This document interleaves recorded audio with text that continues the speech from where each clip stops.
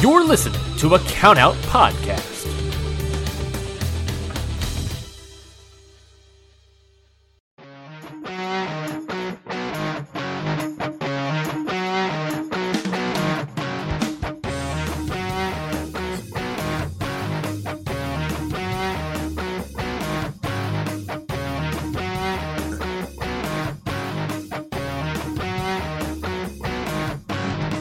Hello, everybody, and welcome to Ring Post Radio, the only show where at least one of the hosts is slightly hungover. That may be me, but there may be another one. I don't know. I don't know what this bit is, but we also are joined by. I'm your host, Ryan Knightsey. I should say that at the top.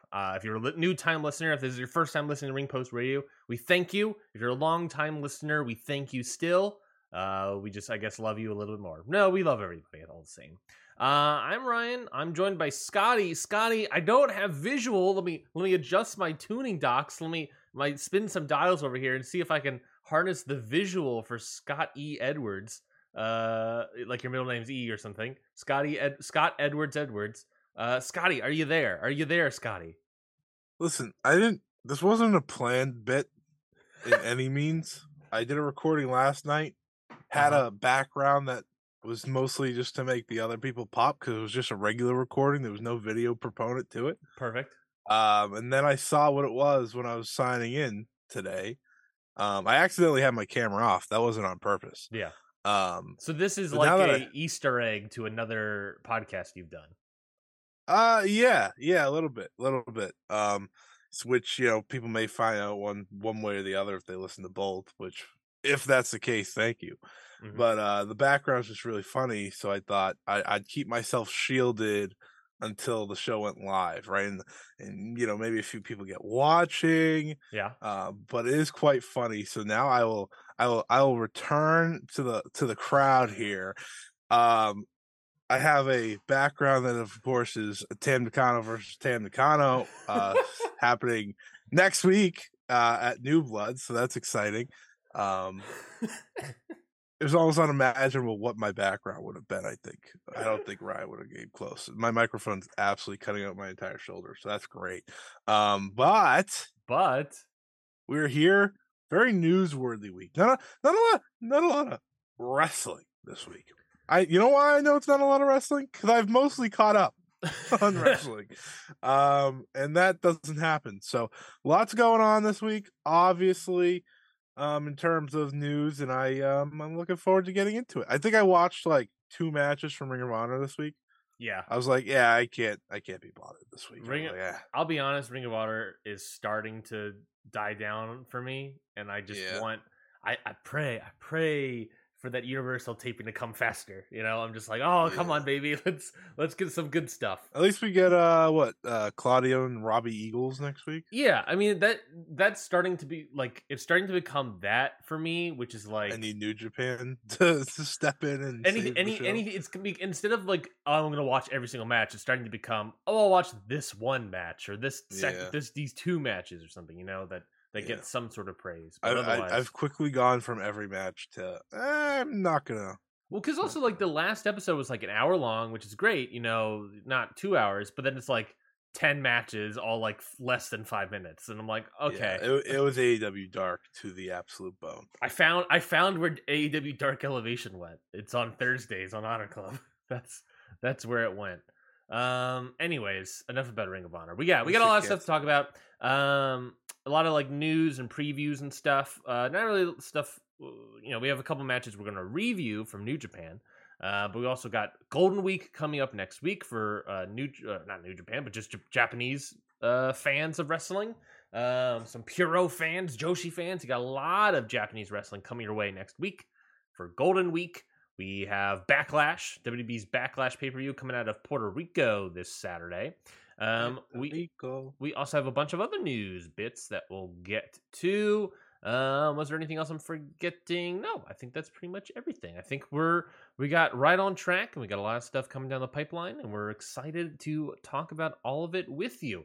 Is there anything else more to say, Scotty? I think we just go straight into the news. Yeah, there's a lot of stuff this week. even stuff that we won't cover, like the Champion Carnival Finals, which I don't think are set yet. There's that CMLL show I wanted to this it was 87th anniversary Arena Mexico show that happened on Friday, but that's not coming out forever. I see like a million graphics of their things. Yeah. And it's like this millionth anniversary. I'm like, how many fucking anniversaries does this company have? A lot. I mean, they've been around for a long time. Yeah, they're old. But, I also saw a lot of big things about the Prestige show last night.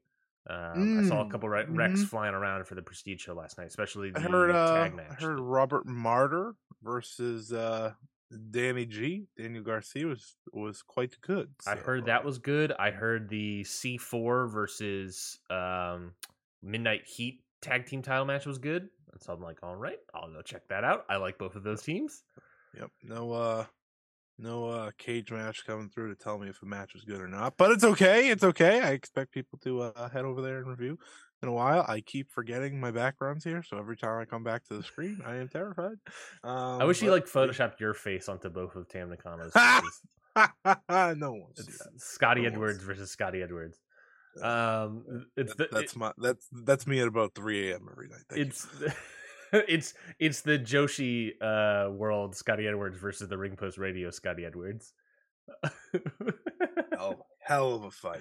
Hell of a fight right there, Hell baby. of a fight. But let's get to the news itself. We got a bunch of contract news to start off it all. A bunch of debuts and contract signings all at the wazoo. Some big names. Everything the same week, huh? Everything the same week. Everyone's getting ready. Everyone's prepping for Golden Week, apparently. Everything happening this week. So we had a big shocker of a surprise. Roderick Strong popping up on AEW Dynamite this past Wednesday. No one had a single idea this was happening. Not a single outlet heard that and was able to confirm that he left NXT at any point in time.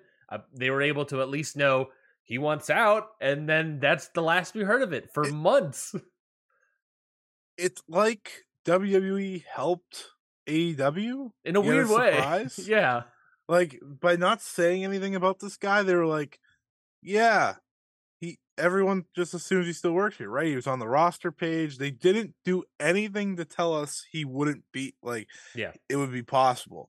And we got a legitimate, genuine surprise for the first time in who knows how long. Mm-hmm. Like, when's the last time we got a surprise like this? That, like, completely had no clue was happening? Yeah, like, no one had an idea. I don't know, because, like, WWE always publishes their releases. That's what shocked exactly. me. And I can't say like Danielson and Adam Cole. I guess that would be like the closest thing. Yeah. But we knew they were going there. I guess Adam Cole wasn't as for sure.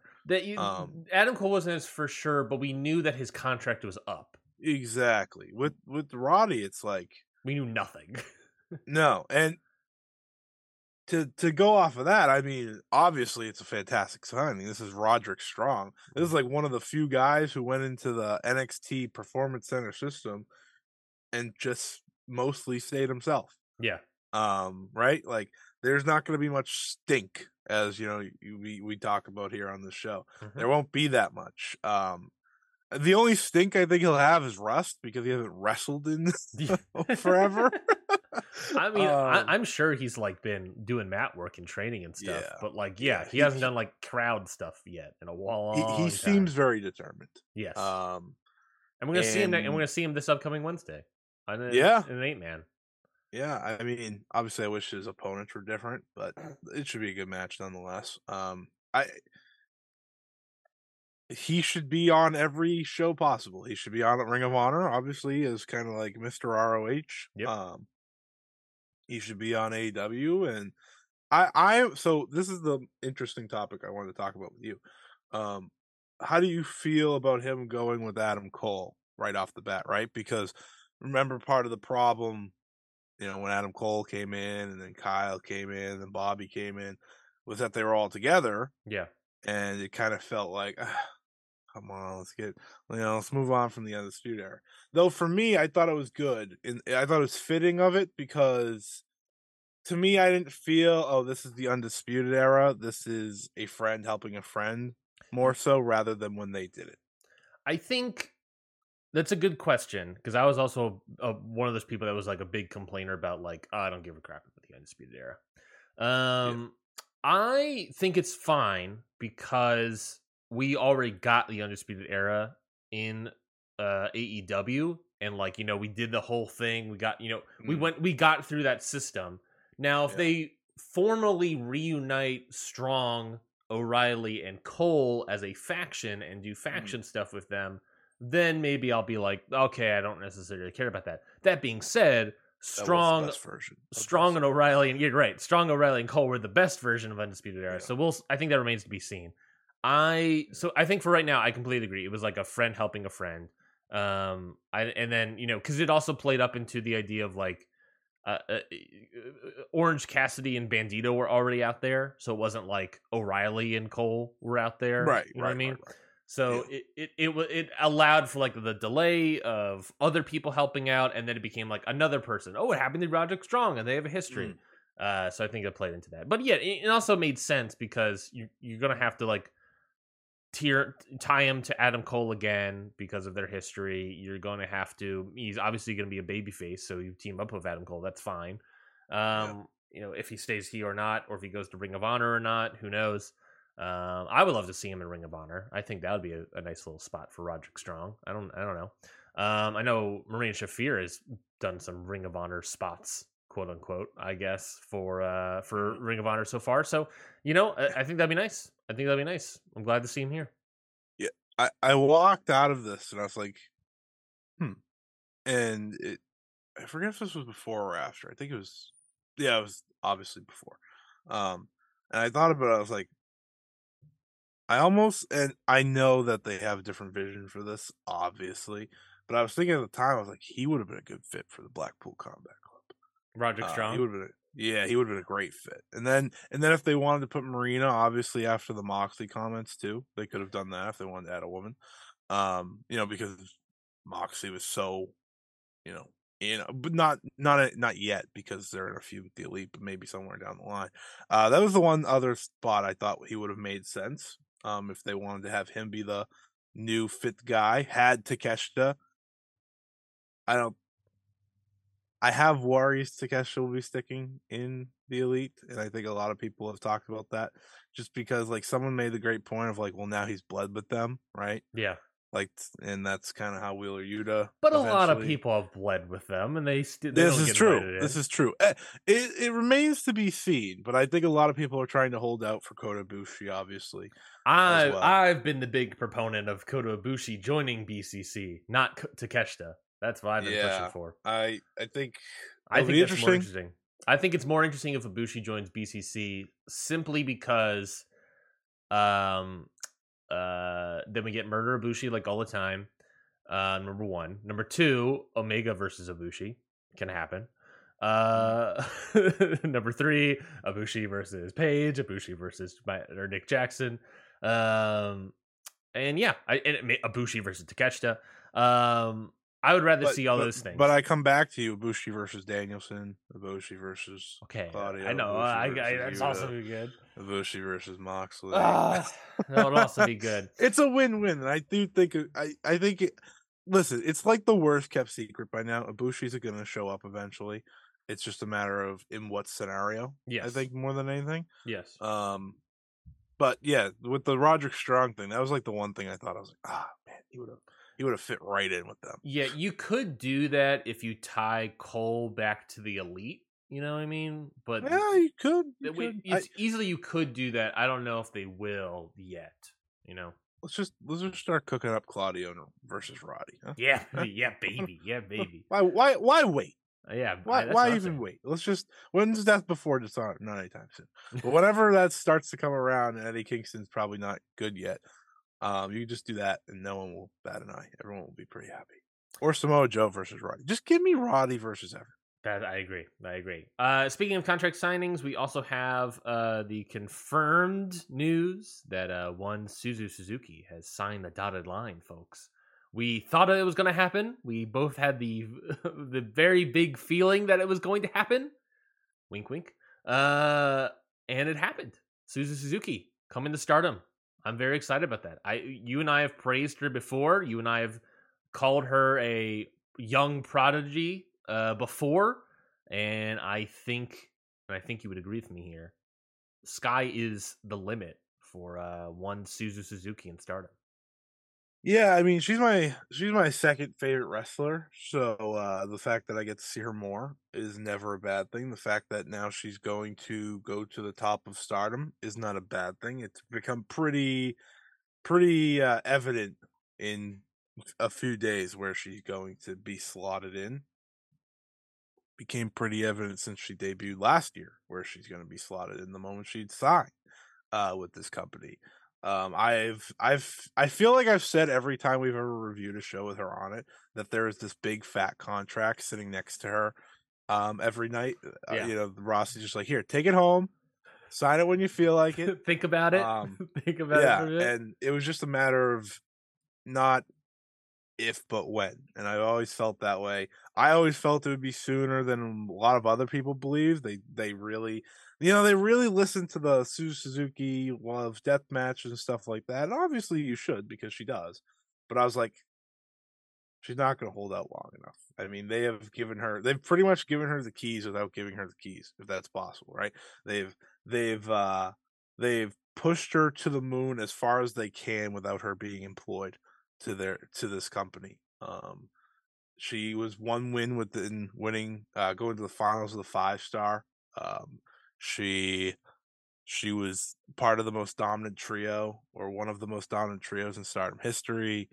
She won countless big matches in the 5-star against like some of their biggest names, and now she's locked in. This is like the moment she signed, it's like, okay, now she's next up. It almost was like everyone move out of the way, everyone move a little further back in the line. Now she feels like the favorite to eventually win both the top titles, win the 5-star Grand Prix. Like it changes everything. She's only 20 years old. It's actually unfair that we're saying this, but like she is such a higher level than mostly everybody even near her age in wrestling, and that's saying something when I'm talking about a company that has Starlight Kid and Azumi and Hanan and May Sarah, all these young wrestlers who are obviously the future of this business, but she's just another level above them. So it'll be interesting to see what's next for her. Based off of this weekend shows, she is already well on her way to being one of the top stars. And now we'll have to wait and see where she slots in terms of faction wise and stuff like that, but that's part of the fun. Big time signing, big time making her, making Stardom her official home. And obviously I'm very excited. Oh, same here. I totally think this is a good spot for her. We've talked about it for a very long time that we were excited to see if she will stick around here. And she is. I'm slightly disappointed, not fully disappointed, but slightly disappointed that it's just her. I would have liked to see maybe a Risa Sarah join her a little bit. That still remains to be seen. But I think, Suzuki is a fantastic pickup for any company. Stardom is obviously the biggest Joshi company in the world. Remains to be seen with Spark in California. But I think this is a good pick. I think it's a good pickup, and I think it's definitely something you got to do. And I'm excited to see where she goes. I think you're right. We're excited to see where she shows up on the card, where she is. I think 5 stars is going to be fascinating now that she's like fully under contract. Yeah. I'm very excited to see her. I think this should go without saying, it is the biggest signing they could have had. Yes. Well, Mercedes notwithstanding. Well, I mean, listen, they Stardom themselves aren't going to ever re-sign or full-time sign her. No, not just them. So I don't really count Mercedes in any scenario anymore. She's just a being that is so above like everything. Yeah. No, I get you. So in terms of like believable signings, yeah. Suzu was the biggest. Well, she's the investment. She's the investment. You do the bankroll for Monet, and then you invest in Suzuki. That's the idea. That's a good one. Thank you, sir. Speaking about bankrolls, probably Naomi, or rather Trinity, has shown up in Impact, made her debut on Impact at the taping over the weekend, and then wrestled a match as well over the weekend, and it was all announced on Impact Twitters and whatnot. So yes, Naomi, now Trinity in Impact. All the waiting on to see what happens with Stardom, with New Japan, with AEW, WWE. Looks like that all kind of went away, and she has landed herself in Impact. What do you think about her in Impact? Did she make an impact for you? People are going to find this cruel, and she has a lot of fans. A lot of fans. This isn't a bad thing that I'm about to say. This is a good thing. But if she left on her own accord and not alongside Mercedes Moné, I think everyone would have probably said Impact was the landing spot originally. Agreed. It's just the truth. And, people acting like, oh my God, Impact got Naomi. I was like, folks, it's not, it's a spot where they have a respectable women's division. And it's a spot where, they need someone like her. She brings in star power. I'm not going to deny that whatsoever. Anyone that comes from WWE that isn't released or, right, kind of, because a lot of people release. But as we've seen with Impact, anyone from WWE that had a following is a bigger get than anything else. But that was my ultimate feeling when everyone's like, oh my God, I can't believe she's going to Impact. I was like, I can. If she went to Impact months ago, I would probably be more shocked than I am now. Sure.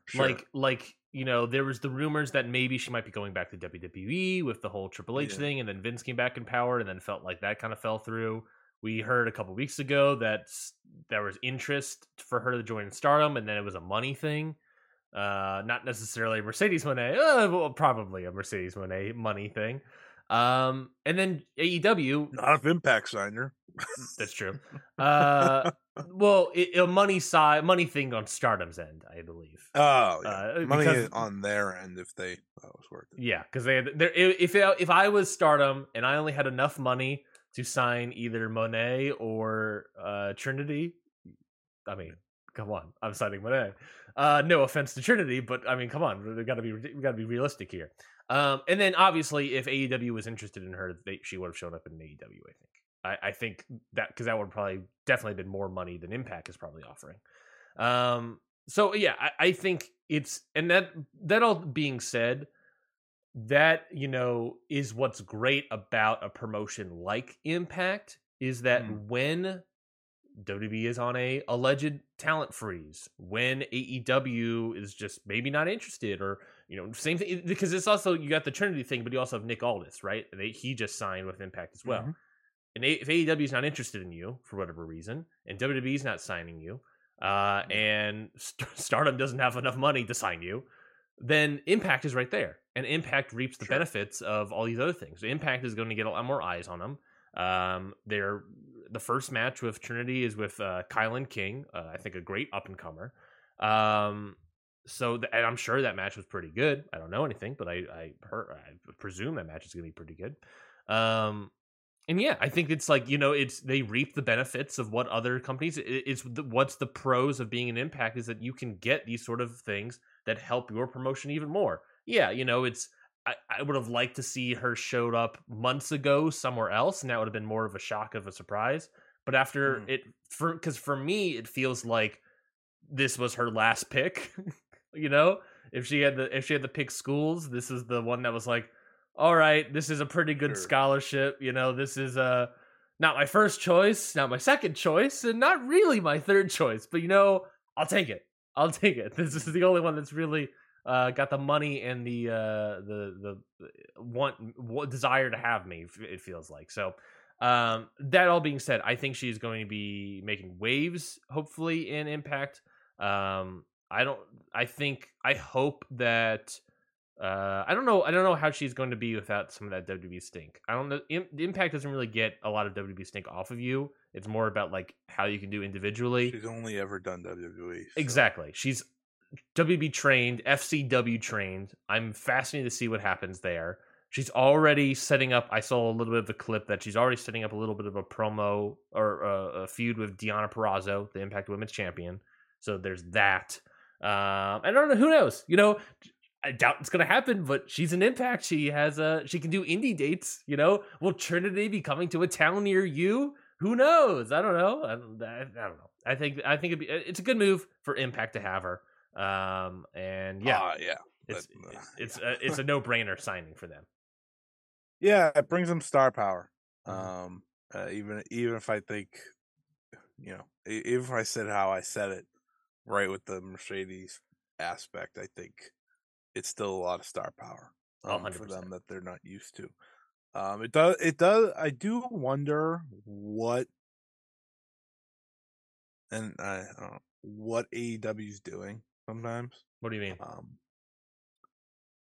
I mean, listen, I was honest about that, in that I think Impact isn't that shocking of a spot. That being said, AEW probably should have went for Trinity. Again, star power. You get a member of the bloodline. Jokingly, but not jokingly. But it just feels like someone that actually would have brought interest to their women's division. That I think obviously they have some, and with the Outcast story, maybe would have made some sense. Maybe you could have had them in that. It's just, to me, and this was more months ago than it is now, just because of the popularity she got. Sure, you couldn't get Mercedes Moné right off the bat.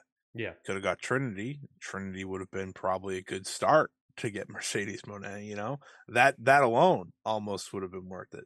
I truthfully, I think they have one big chip that may get them there, or one of them there eventually. Yeah. And it happens to be the guy that everyone hates.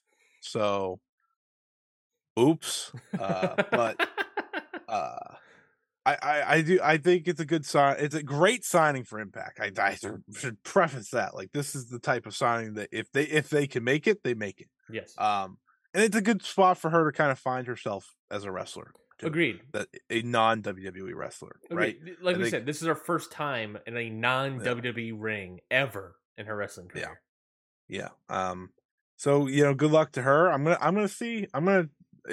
Listen. It's doing the job. It's making me go out of my way to see it. I'm going to go out of my way to see her first match, and probably for her first couple matches. Yeah. I want to see how she does. Because I don't expect her to be, one, she hasn't wrestled in forever again. Right? She hasn't wrestled in over a year. Yeah. Two, I want to just see how it seemed like she did have that big star feel comparably to the rest of the roster from the videos I've seen. Yes.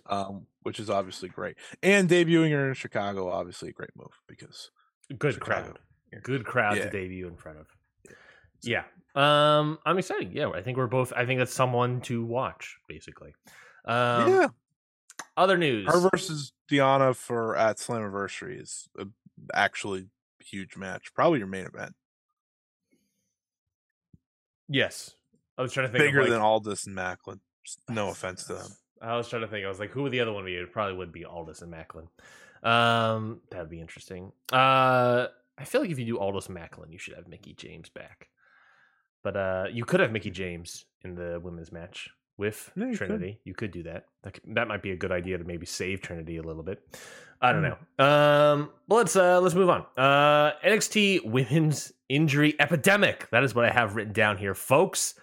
If you've been keeping up with Twitter, if you've been reading the Observer, you can see that there is some odd 8 women's wrestlers all injured. There's more people injured in NXT than feels like ever before. And according to Dave from the Wrestling Observer, as noted last week, there are a number from the wrestling. Yeah, you may or may not know this guy. Up and coming journalist. There are also a number of wrestlers who have yet to make it to TV who are out with injuries. There are those who have blamed the current workouts that are putting the talent through as being counterproductive due to all the injuries. One person noted the new strength and conditioning coach has talent lifting heavy all the time, and there's a feeling that heavy lifting puts any stress on knees, shoulders, or backs, which is counterproductive for a wrestling style that also puts much of the same stress on them. The former coach was about doing athletic drills and trying to develop explosiveness, and the complaints are now that it's more about increasing strength in different ways by going heavy.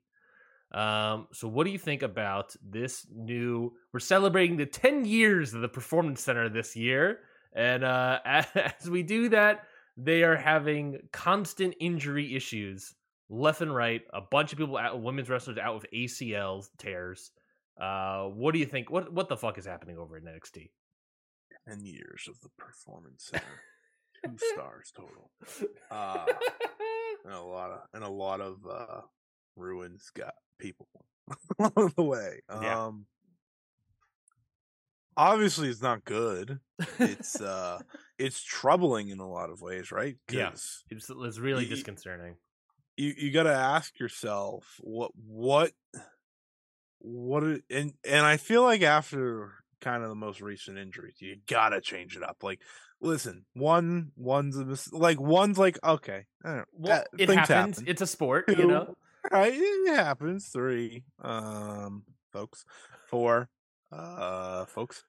5, guys, wake up.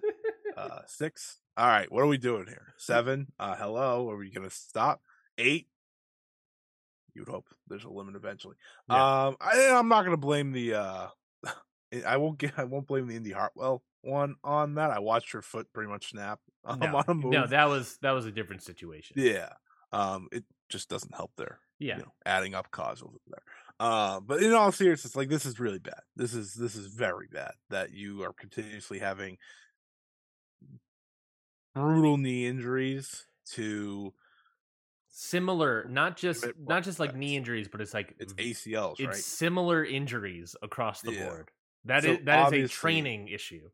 Yeah, it is a training issue. Like, Sol Ruca was the big one that I think really is when people started to realize it, because Sol Ruca, of course, has been kind of a standout from NXT. She's kind of been like the biggest standout from the world of NXT these days. I feel like I see her clips every week. Yeah. Some people will yell about them, be like, this isn't that good. I'm like, I don't know. It's pretty cool to me. I mean, I'm not watching the matches yet because she's wrestled 4 matches in her life.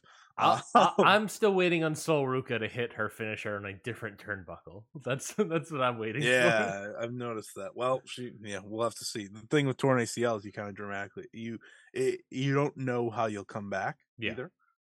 But anyways, like, that was the limit, and it's you need to change the training. You can't have people training to get injured. You have them training to not get injured. That's the whole point of training. That's the whole point of doing this. Yeah. And the fact that you're essentially training them to a point where their bodies are giving out on them because you're putting too much pressure on them one way or the other, it's a problem. Yeah.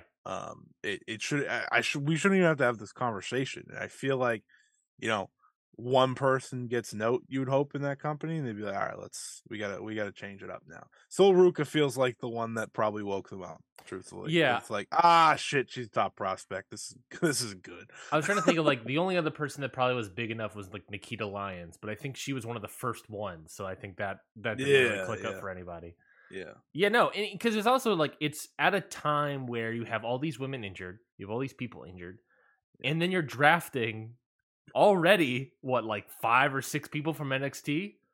I think they drafted 4 women.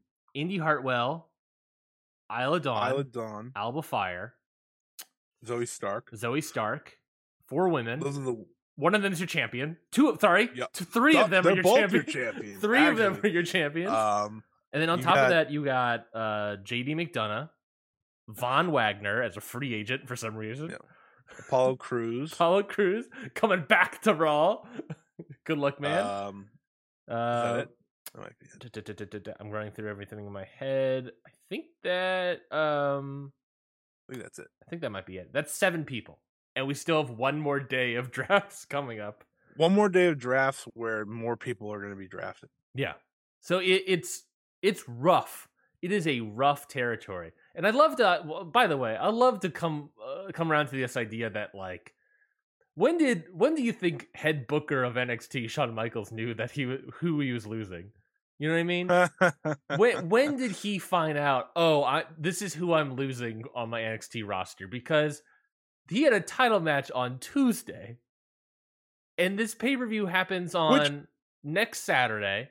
He has one show to change everything so that he can have something after Backlash.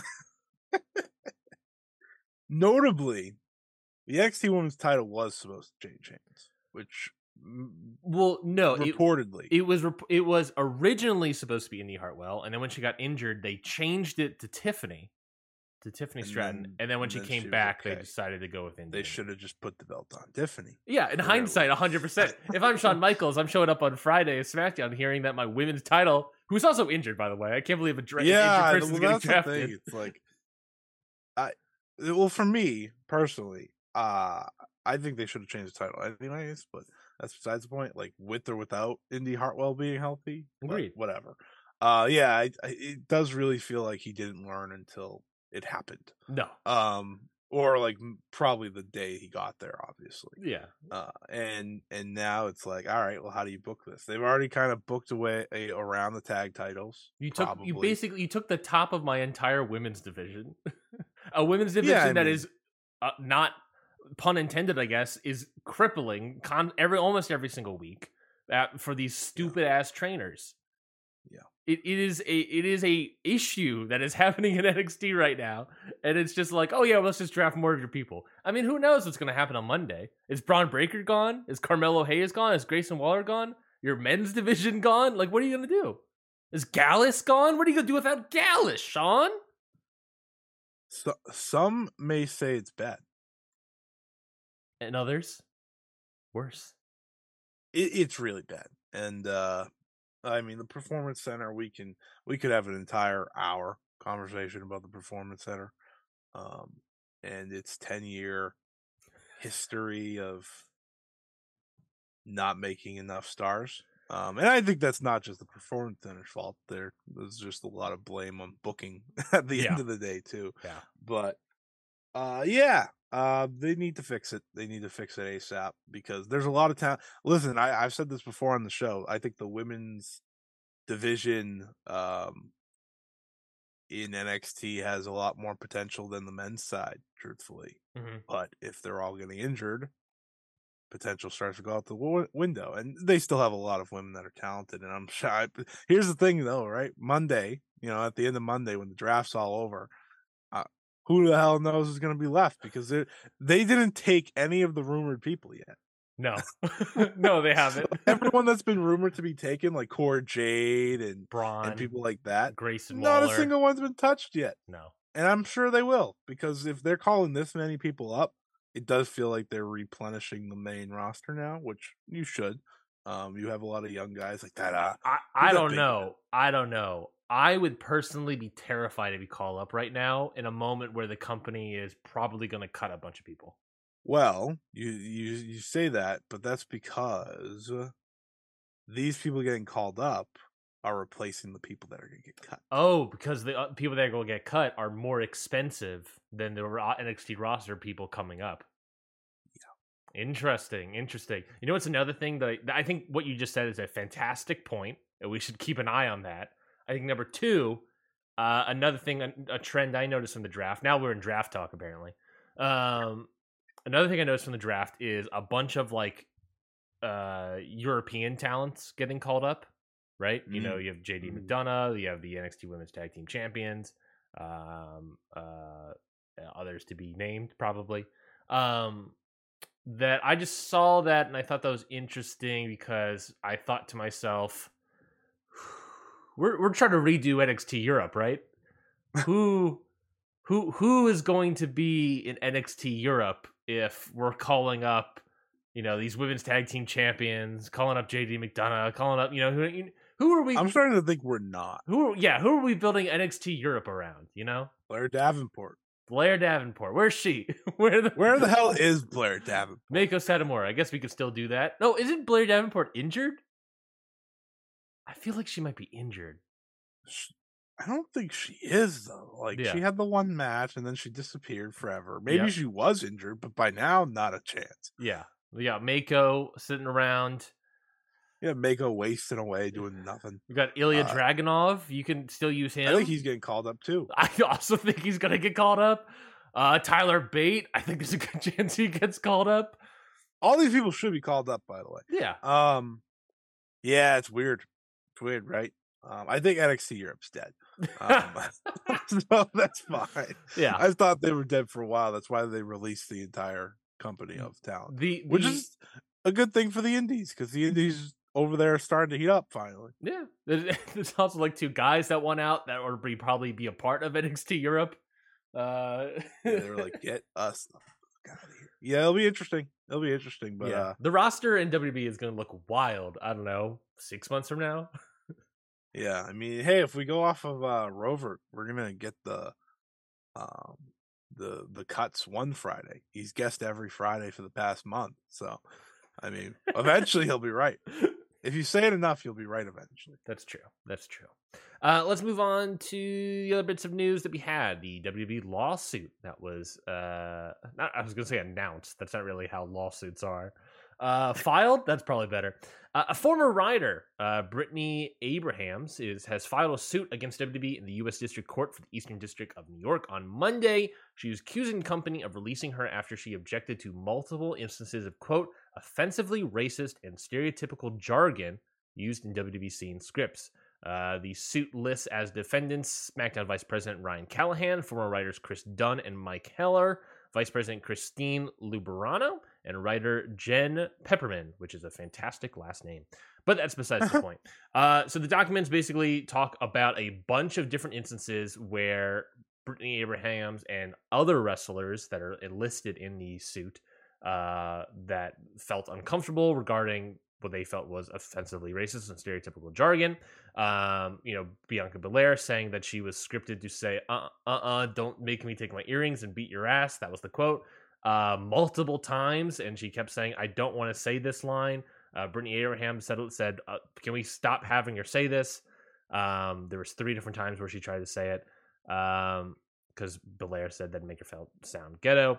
There was the alleged storyline with Reggie was going to be dressed and dragged, but then also a different storyline where he would have been hunted down by the Australian hunter Shane Haste, and a crocodile hunter type gimmick for fun. There was the secret storyline where Mansoor, the Muslim wrestler from Saudi Arabia, the country you have a multi-million-dollar deal, your biggest deal in the world, you're going to say that this Saudi Arabia guy was the quote behind the 9/11 attacks. At the age of 6 years old. Yeah, at the age of 6 years old. That's awful. You have all this stuff, and then eventually Abrahams, of course, apparently had a lot of instances where she tried to speak up for the wrestlers and was against a lot of this jargon. And then says the company, quote, pretextually terminated her for taking home a special WrestleMania 38 branded chair in April.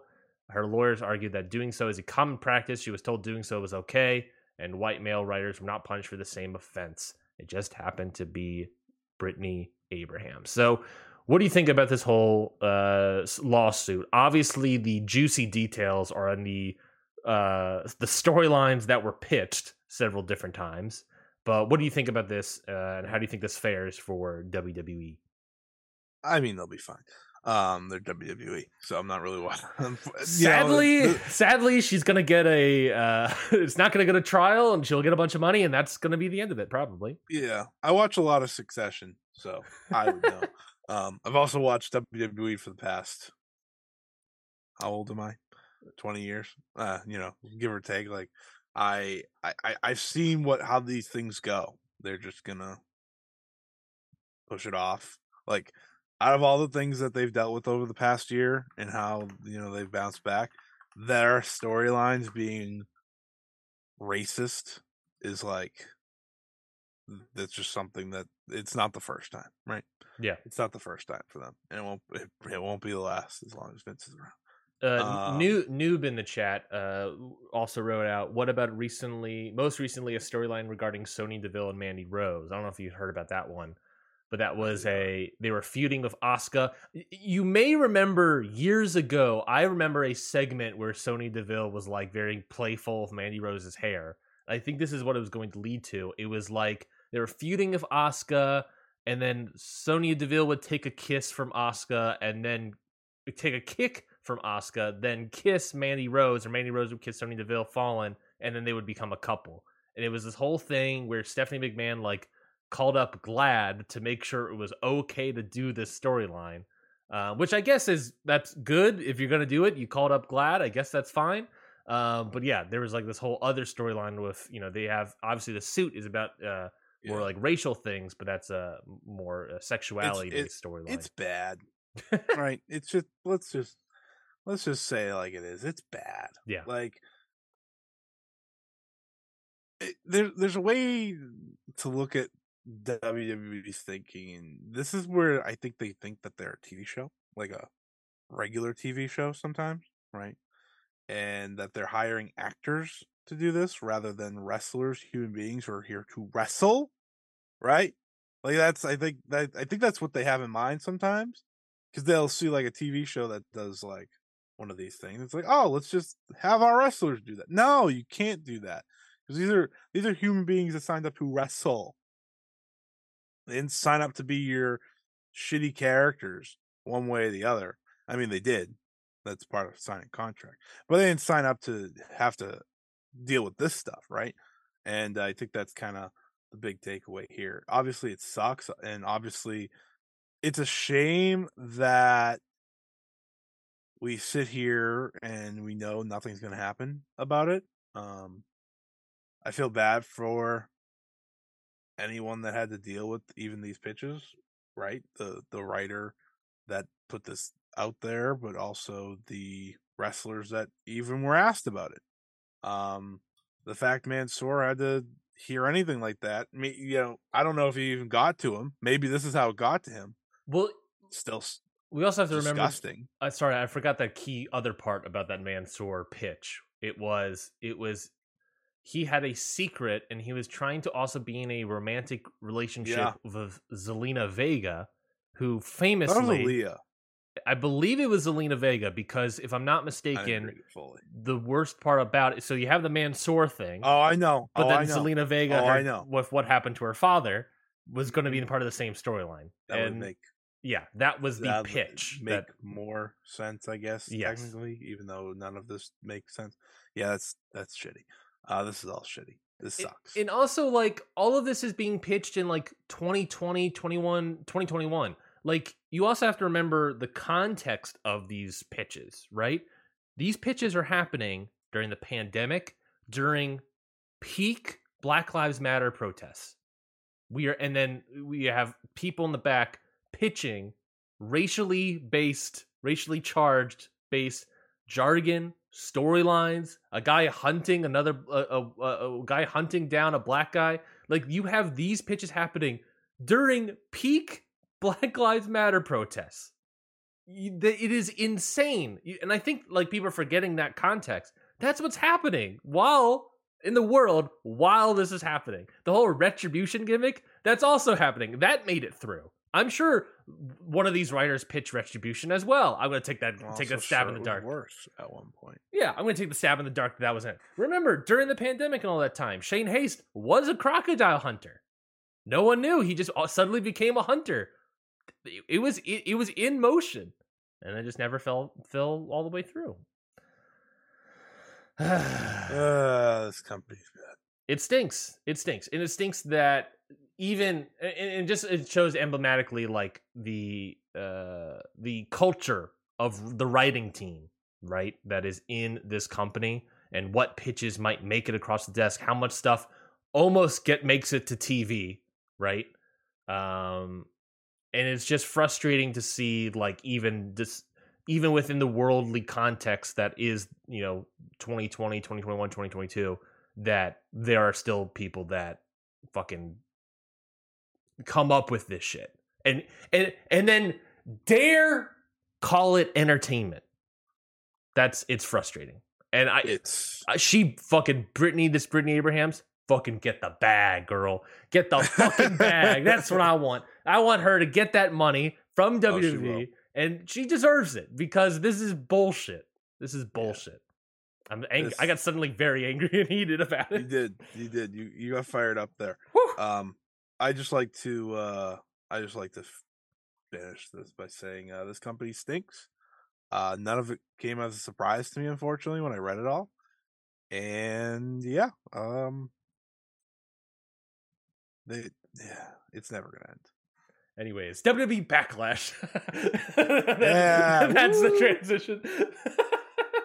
In Puerto Rico. Do you want to talk about Backlash first and then review Dontaku, not Dontaku, but Road 2 and Satsumi, or what do you want to do? Of course I want to talk Backlash. Of course we want to do Backlash. Why not? It's WWE. How else would I talk the show of the year for WWE?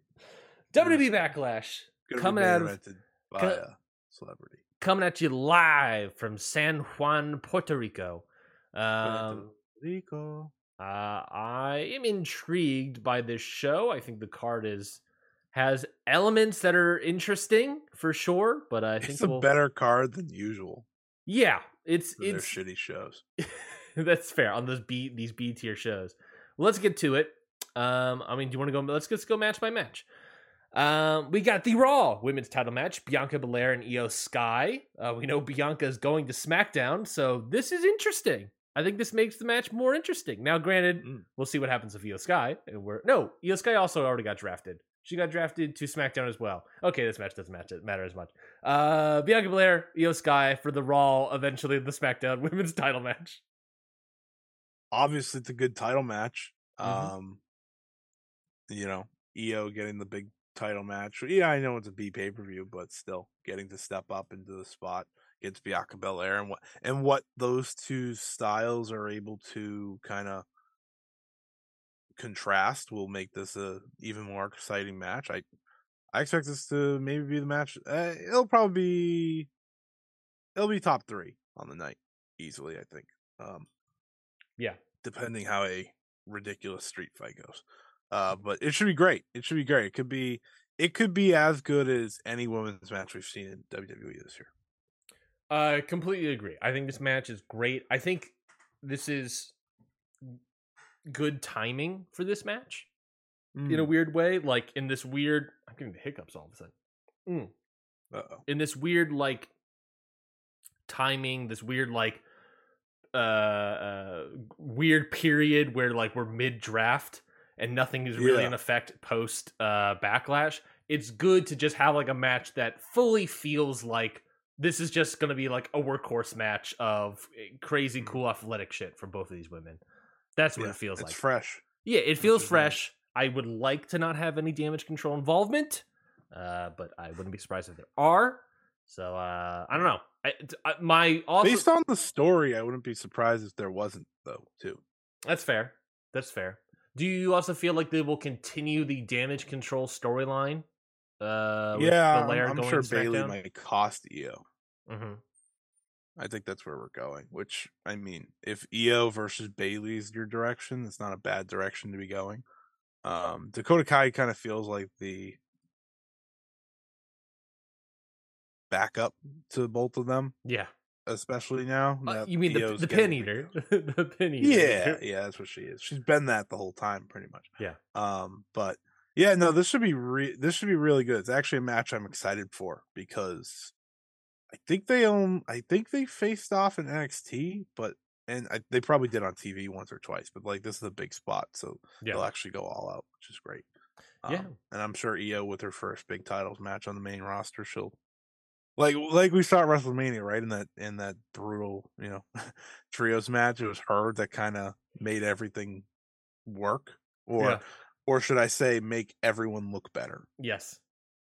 And Bianca doesn't need that, but she's going to. It should be really good. I'm going to correct a noob in the chat. Noob said Bianca might as well drop the title since she's drafted to SmackDown. Noob, Io Sky has been drafted to SmackDown. This match doesn't matter.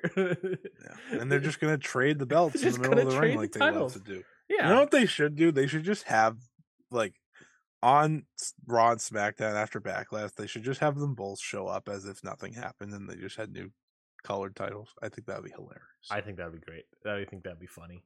I think that's how they should have done it long ago. Like, I think that's how they should have. Like, let's not have a big like passing of the title moment. Let's just walk in and be like, all right, cool. They love doing this, by the way. They love switching the titles. Oh yeah. What a ridiculous thing. I agree. Well, let's talk about that match. The SmackDown Women's Title match: Rhea Ripley versus Zelina Vega. It will probably, after the show, become the Raw Women's Title match, and that would be that. I think Rhea Ripley is going to easily retain here. I think there's no way in hell Zelina Vega is winning this title. No. I don't think there's any possibility.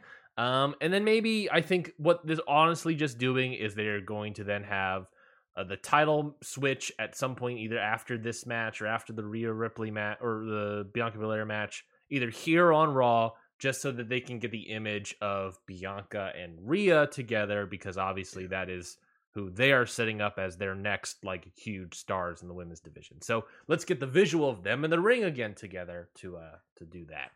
I think that's what we're going for. Yeah, I think this should be pretty good. I think the funny thing about Zelina Vega, right, for someone who doesn't wrestle like at all, like right, she's been a manager pretty much for the past 5-6 years. Yeah, but anytime she does wrestle, she's good.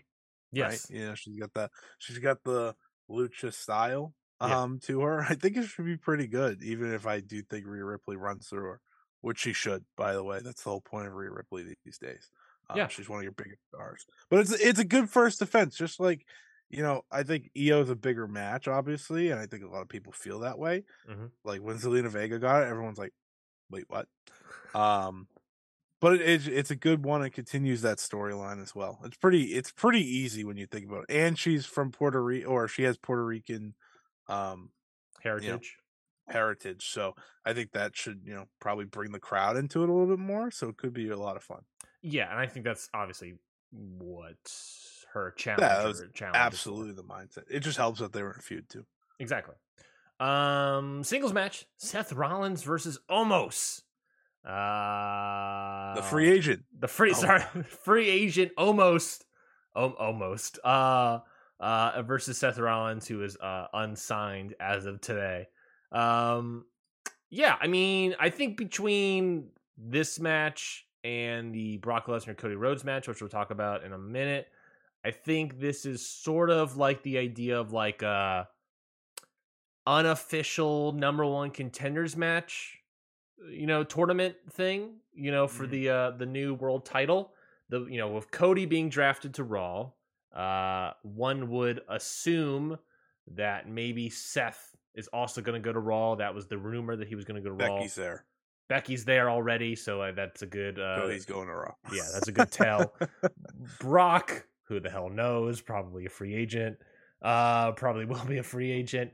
So yeah, that feels like maybe like a Seth Rollins overcomes Omos, and then Cody Rhodes. We'll talk about him, but I think this is easily Seth Rollins overcoming Omos. That's my read. Yeah, Seth Rollins with Cody is their most over wrestler right now. Yeah. It's actually, I say this every time I talk about Seth Rollins. It's actually unbelievable how over he is, and that's not me taking away from anything. Like his entire like past year has been losing, yet he is unbelievably white hot. Yeah. And yeah, sure, he has a great theme song to sing to, but that always helps. It does. But it's insane how over he is. He's obviously, I think, the top option for a lot of people to win the big gold belt. Now that we have one, by the way, if everyone wants to hear our thoughts about that, we talked about that on our bonus episode. We're not going to talk about the big gold belt this time around. No. Well, I mean, by default, we are now, but you know, but the introduction, right? To me, it's like Seth's the top option. I know people saw big gold belt, saw Cody be first pick, and they're like, "Well, there you go." I don't think Cody's going to win. I don't either. I don't think Cody's going to win that title. I think that's part of whatever weird ass story they've decided for Cody Rhodes. And that's okay. I don't think he should win the big gold belt, but I do think Seth does, or is at least in the conversation. So him being Omos feels like a must. And Omos is only on this card because of trying to please one man. So, well, let's talk about that Brock Lesnar Cody Rhodes match. I don't know. I don't think Cody winning here. I don't think Cody's gonna win here. I don't think I think the storyline is they're gonna put him on a losing streak, and then he is going to get red hot in the tournament. I guess. I think we were doing a tournament. Did they announce a tournament even for this world title? Don't even know. I think so. I think the whole night has to be a tournament. Oh yeah, because they're crowning it a Night of Champions, but is it like a tournament to get to Night of Champions, or I don't know what's happening. No idea. No idea. Should be. I feel like we're gonna do a losing streak and have Brock destroy Cody. I don't see any world where Cody beats Brock here. Like, and I don't even know if he should. I don't even know if he should beat Brock, to be quite honest. So my comeback is that he is John Cena. And when I say he is John Cena, he's going to win a match that's like, Brock would make sense winning here. Sure. Because I think Brock winning does make more sense, actually. Mm-hmm. Because I think there's more than just the one match, right? At Backlash of all places to have it. Because you have like a big Money in the Bank pay-per-view, obviously, in the UK. You could always put a second one on. But I think, and that's because of the Cena comparison, right? Remember when Cena lost to, was it The Miz at WrestleMania because of The Rock or whatever, and then Brock came back? No, Cena lost to The Rock. Yes. And it's okay. So Cody lost to Roman Reigns, and then Brock came out, took Cena out, kept beating him up week after week, kind of got in his head. Felt like Brock in his big comeback match should have won, and he lost because he was John Cena. Yeah. I kind of feel like could be the same story here because it just, that's exactly how they're booking Cody. They're booking him exactly like John Cena right now. Like, it's almost to a T, and that's why I just think Cody wins, because I think Cody's going to win every match he's in except when the big title's on one. Yeah, I think that's also totally possible. But I can see him lose too. So, I guess that's the one thing I never saw with Cena. Cena was always winning. At least with Cody, I could see him lose. Like, I could see your side of it, obviously, too. The Cena part, I can't get it out of my head now. Yeah, right? I think there's totally an argument for him just go on a losing streak. You know what I mean? Like, it would be interesting. It would be more interesting, probably. It'd be wild for him to just go on a losing streak, and I think that'd be a bad idea. But I think I don't know. I think it'd be big stupid. Match losing streak. Yeah, big match losing streak. I think that's a stupid idea to do with Cody. But I don't think they'll do it. It's Brock, and it's at a certain point you're just like, I don't know, because like it was more believable of John Cena and Brock at the time because Brock was still new, or just returned to the company. John Cena was still in the midst of his Super Cena days, and this is Cody, who is still only been this company. Returned to this company for like a year, a year and a half. And Brock has been in this company since the Cena days. So I don't know. I think there's a total possibility that Brock wins here. I think that'd be stupid. I think Cody, if you're going to make him the world champion or make him believable to possibly be the world champion, then, which by the way, I don't think it's going to be him. Then he needs to beat Brock here. So I don't know. Yep. I think you should have Cody win. Actually, you should have Cody win, but it would be hilarious when he probably loses. I think it's gonna be funnier when he gets hit with 2 F5s, kicks out of them, hits 75 what's Crossroads, and I want to see Cody hit the Crossroads of Brock. I just want to see what that looks like. Yeah, I think it's gonna be. I do want to say this. This is probably your main event, by the way. I don't know. I know. Maybe I think Bad Bunny could main event. I think Bad Bunny's gonna be the main event, but almost would be shocking if he didn't, just because of the scenario. But if it's Cody and Brock, I wouldn't be shocked either. Yeah. Since it has first billing on the website. Yeah. But you never know. I think either one's fine. I think knowing Brock, it's the opener. Oh yeah, that too. This should be great. Assuming it goes more than 10 minutes, this should actually be a great match. But yeah, here's how I think Cody gets booked. Okay. Personally, I think he wins this match. Okay. He gets to the finals of the tournament. Loses or whatever's happening with whatever the fuck it is. He's in the title match for the world title, loses to maybe Seth or something. Sure. Can't get the big one. Yeah. Then goes to Money in the Bank in London, July 1st. Wins the briefcase. Nice. Lays out his challenge for SummerSlam against Roman Reigns. August 5th in Detroit. Yeah. I think that's the better story to go with because Cody and Roman now on different brands, right? Everyone's like, oh, I mean, that it's not happening now. I was like, I think that's the point. Like that's the entire point. They were separated. Yeah. Is now everyone's gonna be like, oh, it's not gonna. Nah, to me, it is gonna happen. That's the whole point of the big gold belt. That's the whole point of the. Can we talk about that end game though of that pitch? Of all the titles being on the same brand again? Yeah, it's great. Yeah. So that's the end game of that pitch. That pitch ends with what? Cody winning and then all 3 world titles on one brand? That's the ending? So by default, at some point someone has to trade brands. Right. So like by default, would Raw just lose their top pick? Because that's what I think would happen. At the end of all of this, the number 1 Raw draft pick, Cody Rhodes, leaves and goes to SmackDown. That's how it used to happen back in like when the brand split had like slight meaning. Yeah. Like when Edge won the World Heavyweight title in like 2007. Yeah. When he cashed in Money in the Bank, he switched brands. Yes. That's possible that he does that. I think you have to. I think Cody wins the Money in the Bank and loses at SummerSlam, wins the Royal Rumble again, and then wins at WrestleMania in Philly. Also possible. But by then I have many, many feelings Cody's not going to be cheered anymore.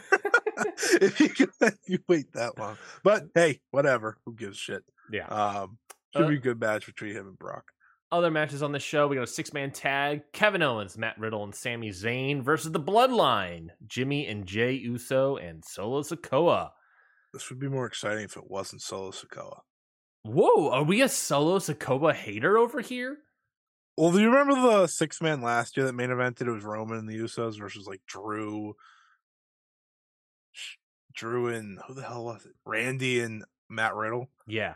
That was great. It was like a PWG type thing. Yeah, it was really good. It was surprisingly good. Yeah. That could be the same thing here because we have Matt Riddle, Sammy, and Kevin and the Usos. Yeah. And if Solo's kind of, but Solo's character like takes me out of most things, so I do worry about it a little bit. Like, oh, this guy, he has a spike, and this is how you push a new guy to be like dominant. Don't get me wrong. I'm not saying they're pushing it wrong. He's just like, he doesn't jump off the page for me. But in a chaotic match, which I expect this to be, he could shine a little bit more. That's how I've noticed him. Like in the street fights, he's usually a bit better. It should be fun. Yeah, I would probably kick off the show with this. Agreed, especially if they're trying to go for that PWG, trio style tag match. I think I like when they do these on pay-per-view. Yeah, I get what you mean by Solo Sikoa, but I also think that he's good for where he is. He's good for where he's at. Wise, exactly. He's good for where he's at, and he is the sixth man of 5 can be workhorses. I think he'll be hidden quite well. He'll either be hidden well or stick out like a sore thumb, and I think the guys in this match are smart enough to hide him, and the producers are hopefully smart enough to hide him. And if he does some like big powerhouse stuff, exactly, it'll work. Yeah, you want to shine. It should be good. That's a funny thing about this card. All the matches we've talked about, except for maybe Seth and Omos, but it'll be entertaining at the very least. Yeah, I think Rhea Ripley, Zelina Vega doesn't look good, but it'll probably be a sleeper hit. Yeah, it should all be pretty good, like wrestling wise, which is nice. There's nothing on this that I'm gonna get like egregiously mad at. No. U.S. title match, triple threat. Never mind. That's why I timed it there. Austin Theory versus Bobby Lashley versus Bronson Reed. I watched Bobby Lashley and Bronson Reed like beat the snot out of each other a few weeks ago. And some people were like, "Oh, that was bad." I was like, "What are we watching? God. Like, what are you people watching? That was great. I just saw two beefy guys hit each other nonstop and get counted out, which I guess that's fine." Bronson Reed, for all things considered, has done a good job at actually feeling a little bit meaningful all of a sudden. Mm-hmm. That being said, Austin Theory's winning, so what does this matter to me? We're going to spin this off into a Bronson Reed Bobby Lashley feud on SmackDown.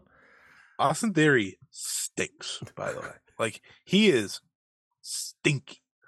when we did the draft the other day, mm-hmm. I picked Gunther first because I didn't want Austin Theory. You forced me to have Austin Theory immediately. He stinks. Mm-hmm. He stinks. He couldn't be more generic if you tried. Yeah. I also just realized that Gunther got drafted to Raw, so Austin Theory's going to go to SmackDown. Bobby Lashley's already at SmackDown. So Bronson Reed may or may not be a SmackDown wrestler as well. They'll continue the feud, maybe. We'll see. Raw looks good. Raw went with my mindset of kind of work ratey. Mm-hmm. They went Gunther, Cody, Drew, Seth. Say goodbye to your credit card rewards. Greedy corporate mega stores, led by Walmart and Target, are pushing for a law in Congress to take away your hard-earned cash back and travel points to line their pockets. The Durbin-Marshall credit card bill would enact harmful credit card routing mandates that would end credit card rewards as we know it. If you love your credit card rewards, tell your lawmakers, hands off my rewards. Tell them to oppose the Durbin-Marshall credit card bill. Presumably. Who else did they add? Becky Lynch, Matt Riddle, The Miz, work rate. Superstar. Listen. We all have bumps in the road. That was our bump in the road. Shinsuke Nakamura.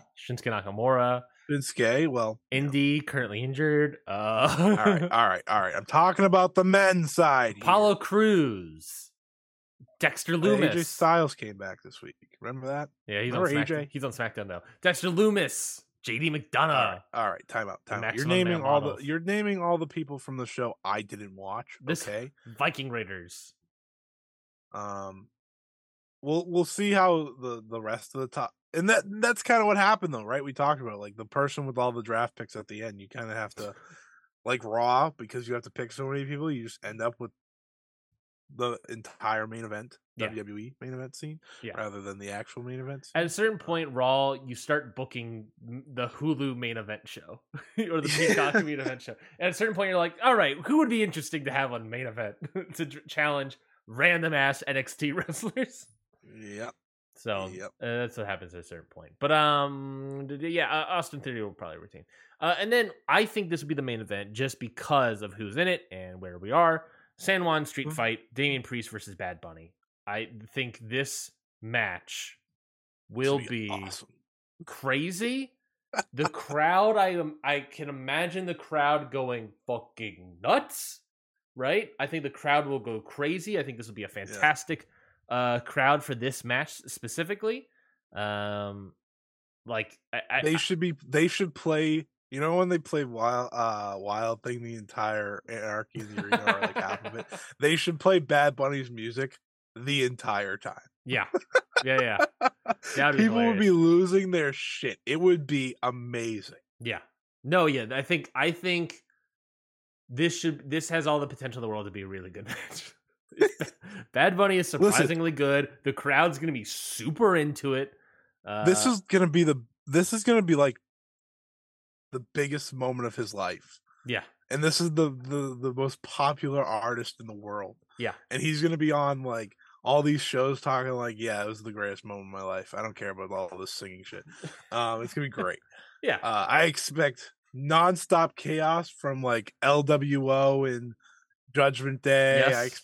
I expect all the bullshit. Yep. And that's okay because it's gonna be entertaining as hell. I'm happy they went with the singles match. I thought they were just gonna do a trios match or a tag team match. Yeah. Them just going full on singles with Bad Bunny.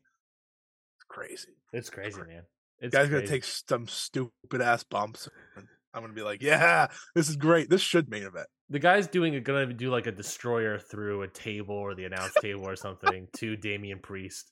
It's gonna be fantastic. I can't wait for it, man. Or he's gonna take a choke slam off of something. Oh yeah, the energy is gonna be fantastic. Yeah, like, that alone will make this match great. Yeah, I think this match has the potential. For me, I think this match has the potential to be like 3.5 or something, right?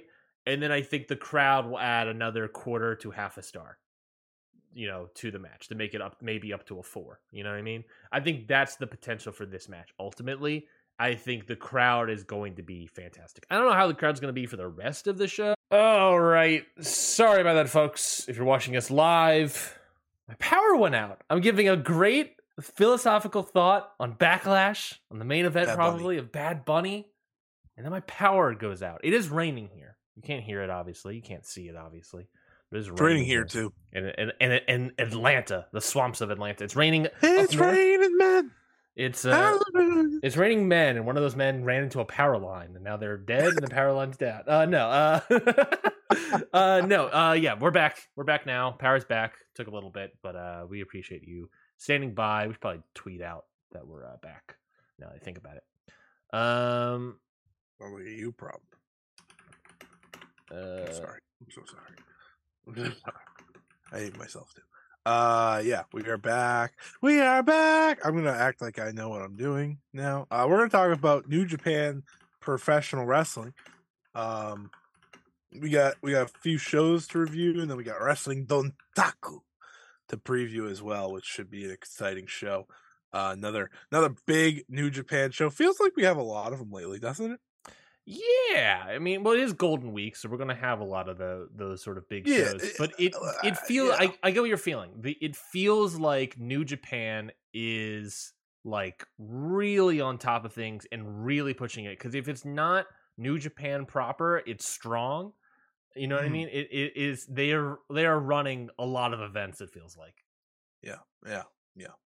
Not a bad thing. Not a bad thing at all. I'll accept it. I'll take it. I'm enjoying it. So it's not they are back to a level that I don't know if I won't say no one expected them to get to. Maybe I didn't expect them to get to just by being New Japan proper. Yeah, if that makes sense. Mm-hmm. They're kind of just doing it with their roster, and that's nice to see. Yeah, and I'm excited about it. And we got a lot of shit to talk about. We got 5 matches to talk about. We got a whole ass show to preview, and then a whole ass 2 tournaments to talk about. So let's get into it, folks. Let's start off with Road to Wrestling Dontaku, Night 6. I think this was the final night of the tour, I believe. No, the tour's still going. I don't pay attention. In Hiroshima, Japan. Not like the last night of the tour, but it was. 3 matches here that I thought were of note. This was the Tetsuya Naito defeats Doki. The Intergalactic Jet Setters, the team of Kevin Knight and Kushida, defeat Catch 2-2 to win the IWGP Junior Heavyweight Tag Team title. And then we have Hiromu Takahashi defeats Yoshinobu Kanemaru to retain the IWGP Junior Heavyweight title. What do you think of these 3 matches, Scotty? Thought Naito versus Doki was fine. Nothing.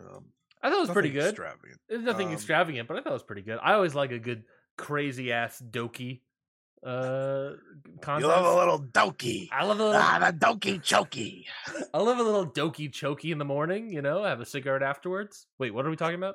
Whoa. Hey, hey now. You keep that between you and whoever. You keep you and the Doki Chokey away from me.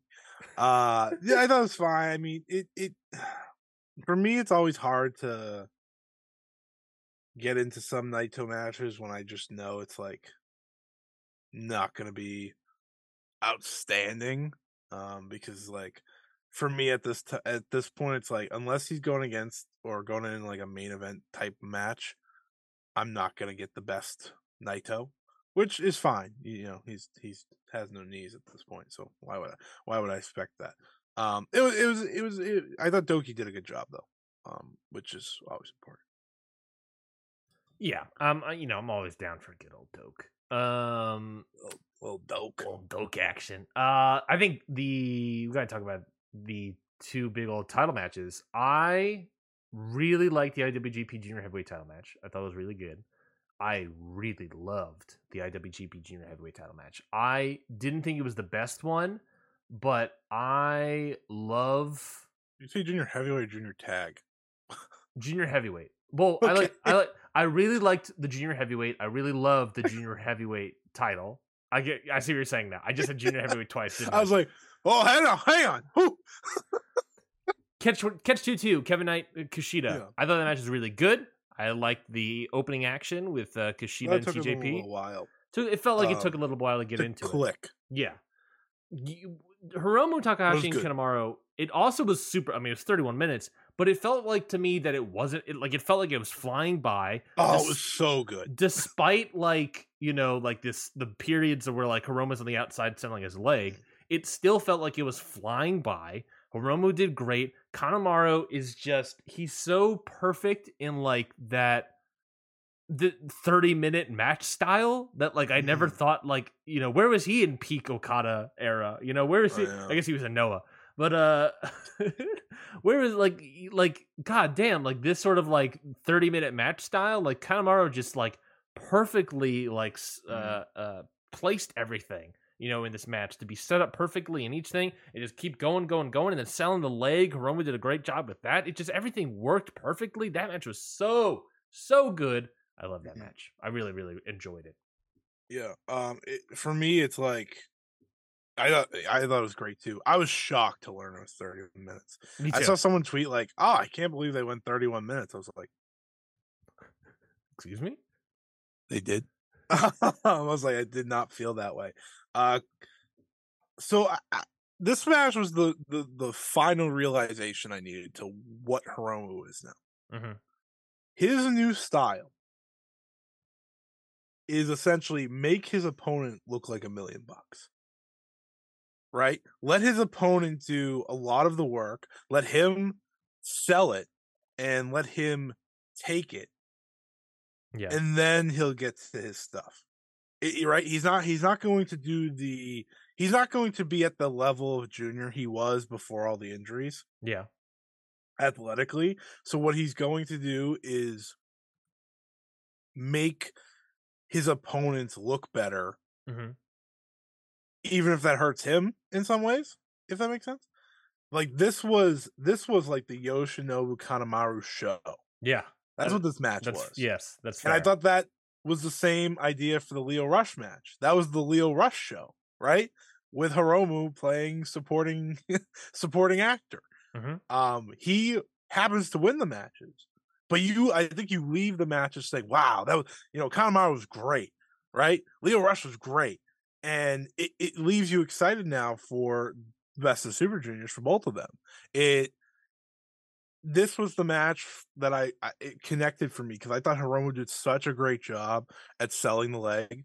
And, you know, we could talk about selling and stuff like that all the time. But yeah, Kanemaru was such a master. And I remember watching him in Best of Super Juniors last year I think it was Hiromu, where he just destroyed his leg. I think he beat him.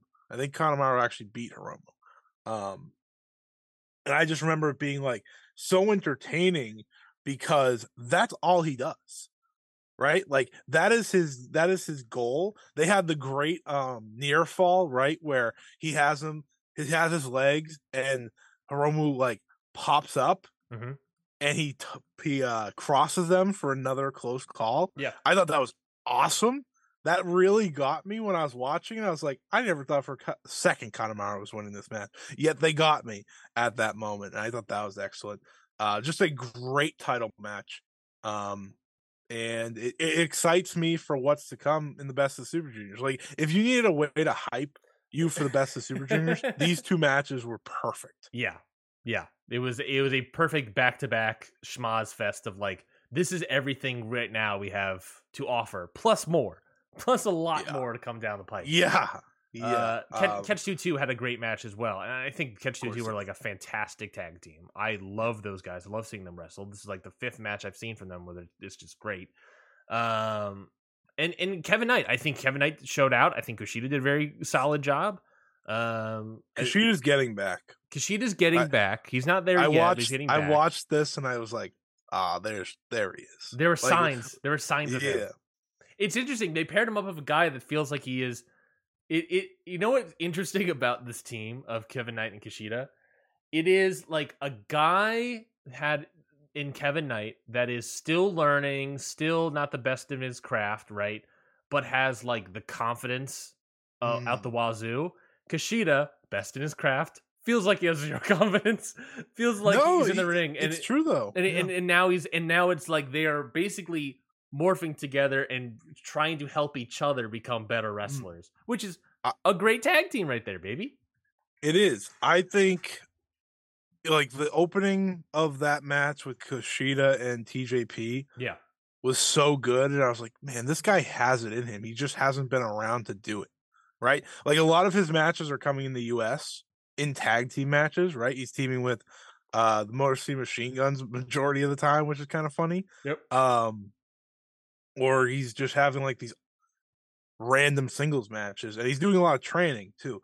Mm-hmm. The best of the Super Juniors, by the end of it, we're gonna have full Kushida back. Like I firmly believe that. Yeah, you and I talk about it all the time. A tournament, especially a round robin tournament like that, can give someone so much more stuff, and I think hopefully it will give Kushida a lot more because he wasn't in the last year's best of Super Juniors, if I'm not mistaken. No, he came back like right after. Right after it. He could have been in it. He just wasn't. And I think we've all been waiting for this. And with how the blocks turn out, which we'll talk about, he has a lot of his former rivals to bring the best out of him, which is really exciting. And I'm so happy Kevin Knight's in. Like Kevin Knight, he's so good already. Yeah. Right? For a young, he's still pretty much a young lion.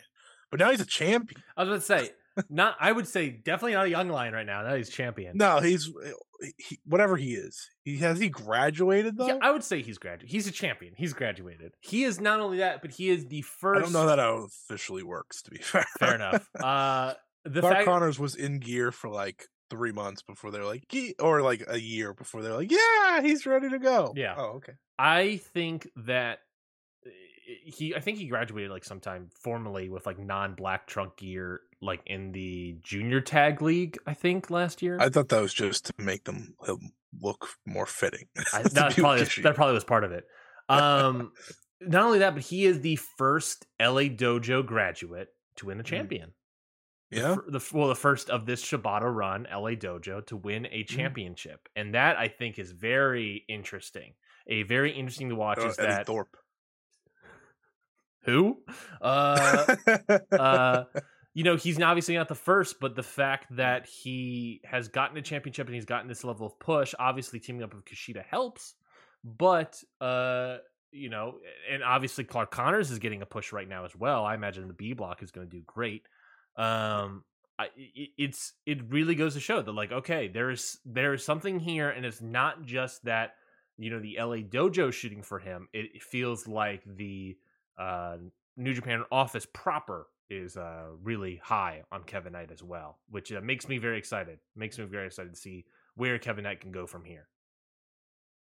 Yeah, Kevin Knight feels like a lock for a future junior heavyweight champion at this point. It feels like which is awesome. Kushida training him up to that, Yeah, which Kushida being his like the guy that he's learning from is crazy to me, right? Because this is a guy whose athleticism is like untouchable.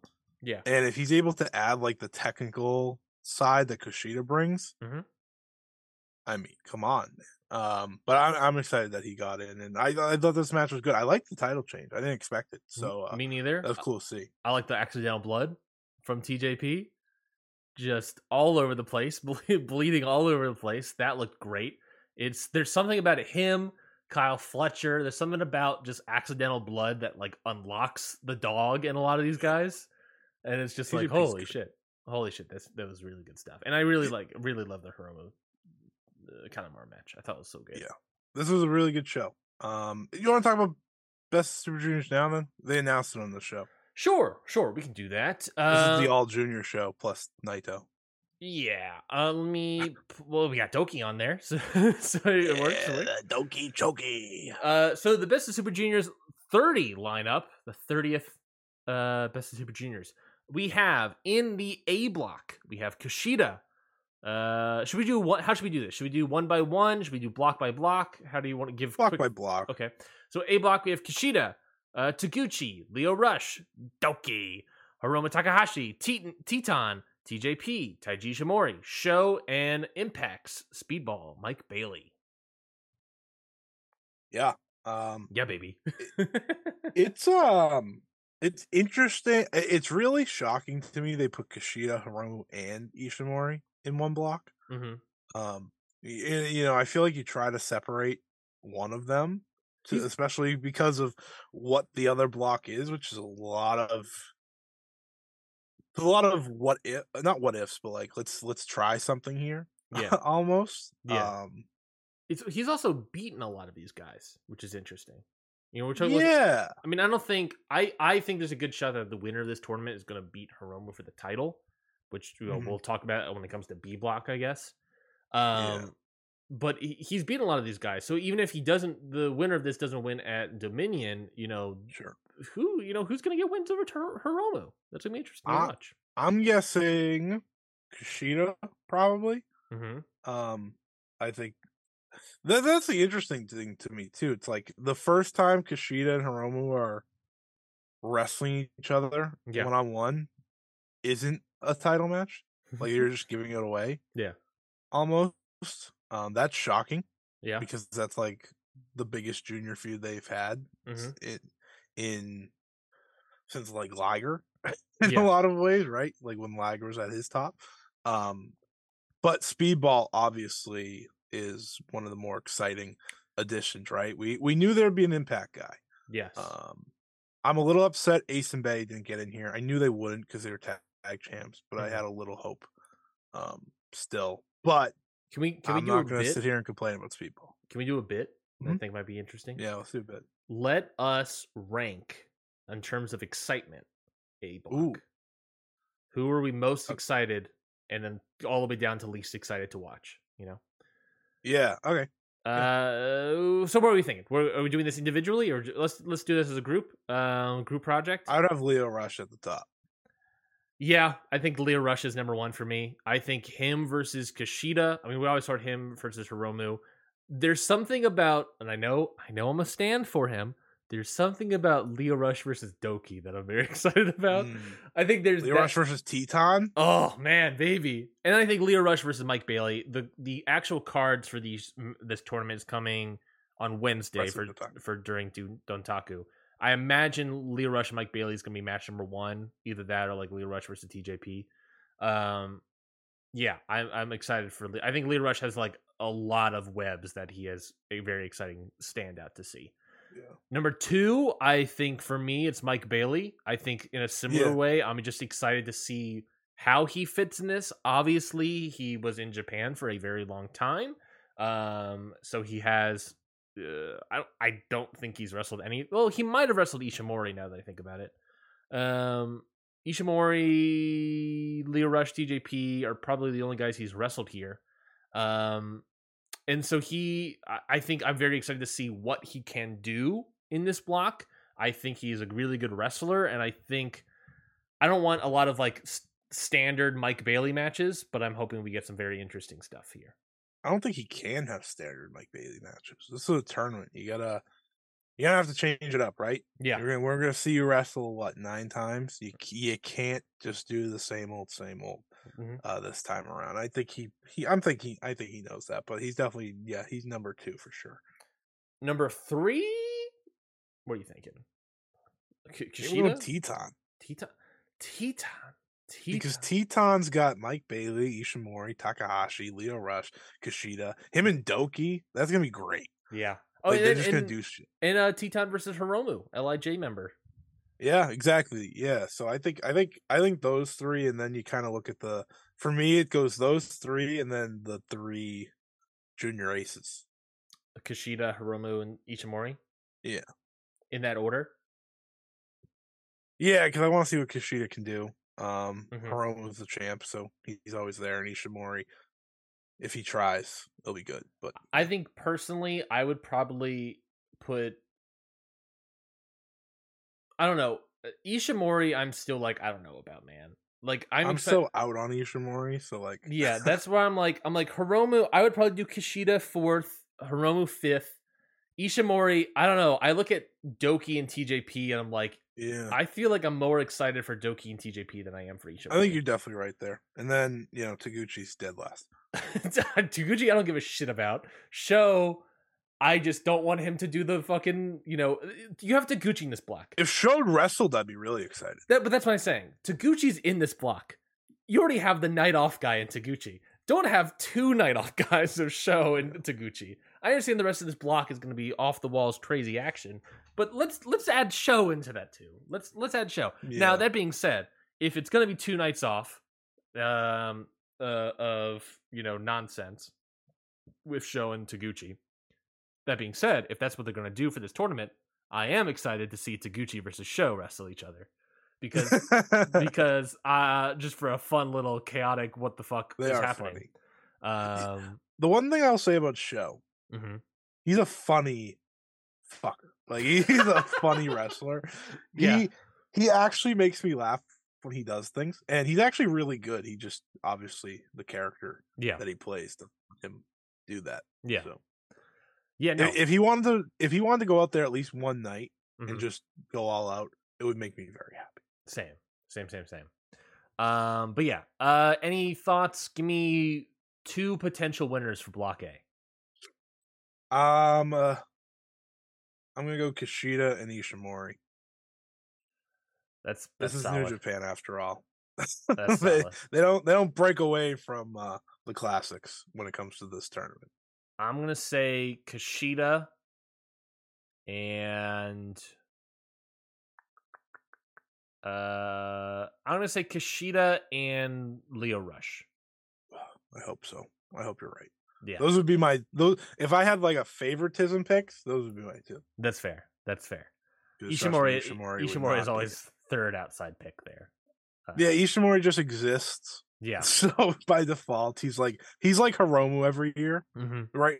Hiromu's champion now, so now he's the guy that's like, well, it wouldn't be shocking if he won. Yeah, but we'll. It's also 40. I learned, which is crazy. Ishimori is 40. Well, maybe that explains why he's slowed down.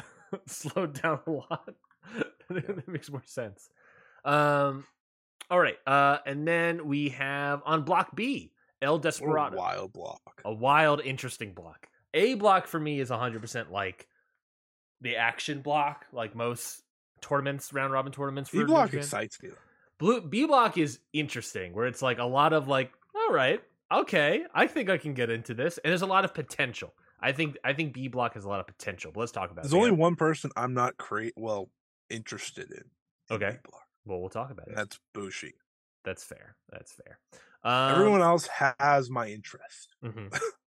Let's say B block: El Desperado, Yo, Master Wato, Kevin Knight, Yoshinobu Kanemaru, Bushi, Robbie Eagles, Francisco Akira, Dan Maloney, and Clark Connors. Kevin Knight making his debut, Clark Connors making his return from last year, Francisco Akira is in here, Dan Maloney making his New Japan technically proper. I mean, he wrestled the Royal Quest shows. That's what it's called. He wrestled the Royal Quest shows, and since then he's become a United Empire faction member. So that versus Akira seems very interesting to me. But what did you think about Block B here, Scotty?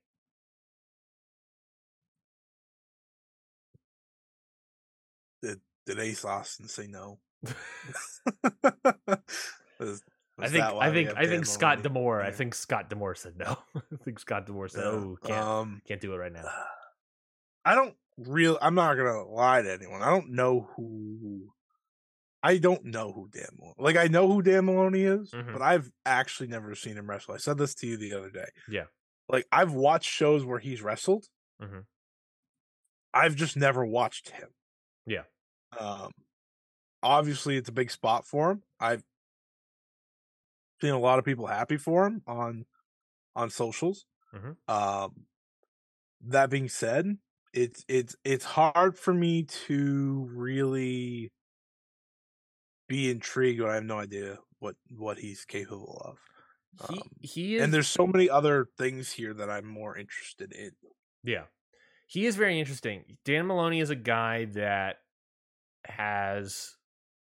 he's the Rev Pro guy. He has benefited, like Kyle Fletcher, like a lot of other Rev Pro people. He benefited a lot from the pandemic shutdown, and they, like every other Rev Pro wrestler, came out of it like way better. I've seen a lot of really good matches from him. He had a really good match against Michael Oku a couple months ago.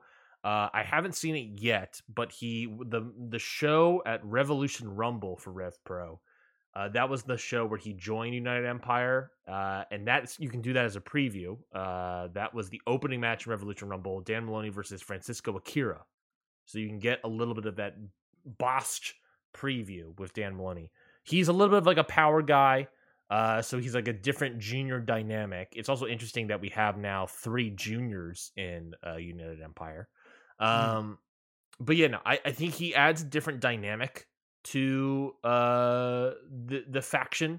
He's a little bit of a power guy, so he's a guy that can easily bump up to heavyweight. He's like a Shingo-esque, where it's like, oh, he can bump up if he just ate a bunch of food for like a week.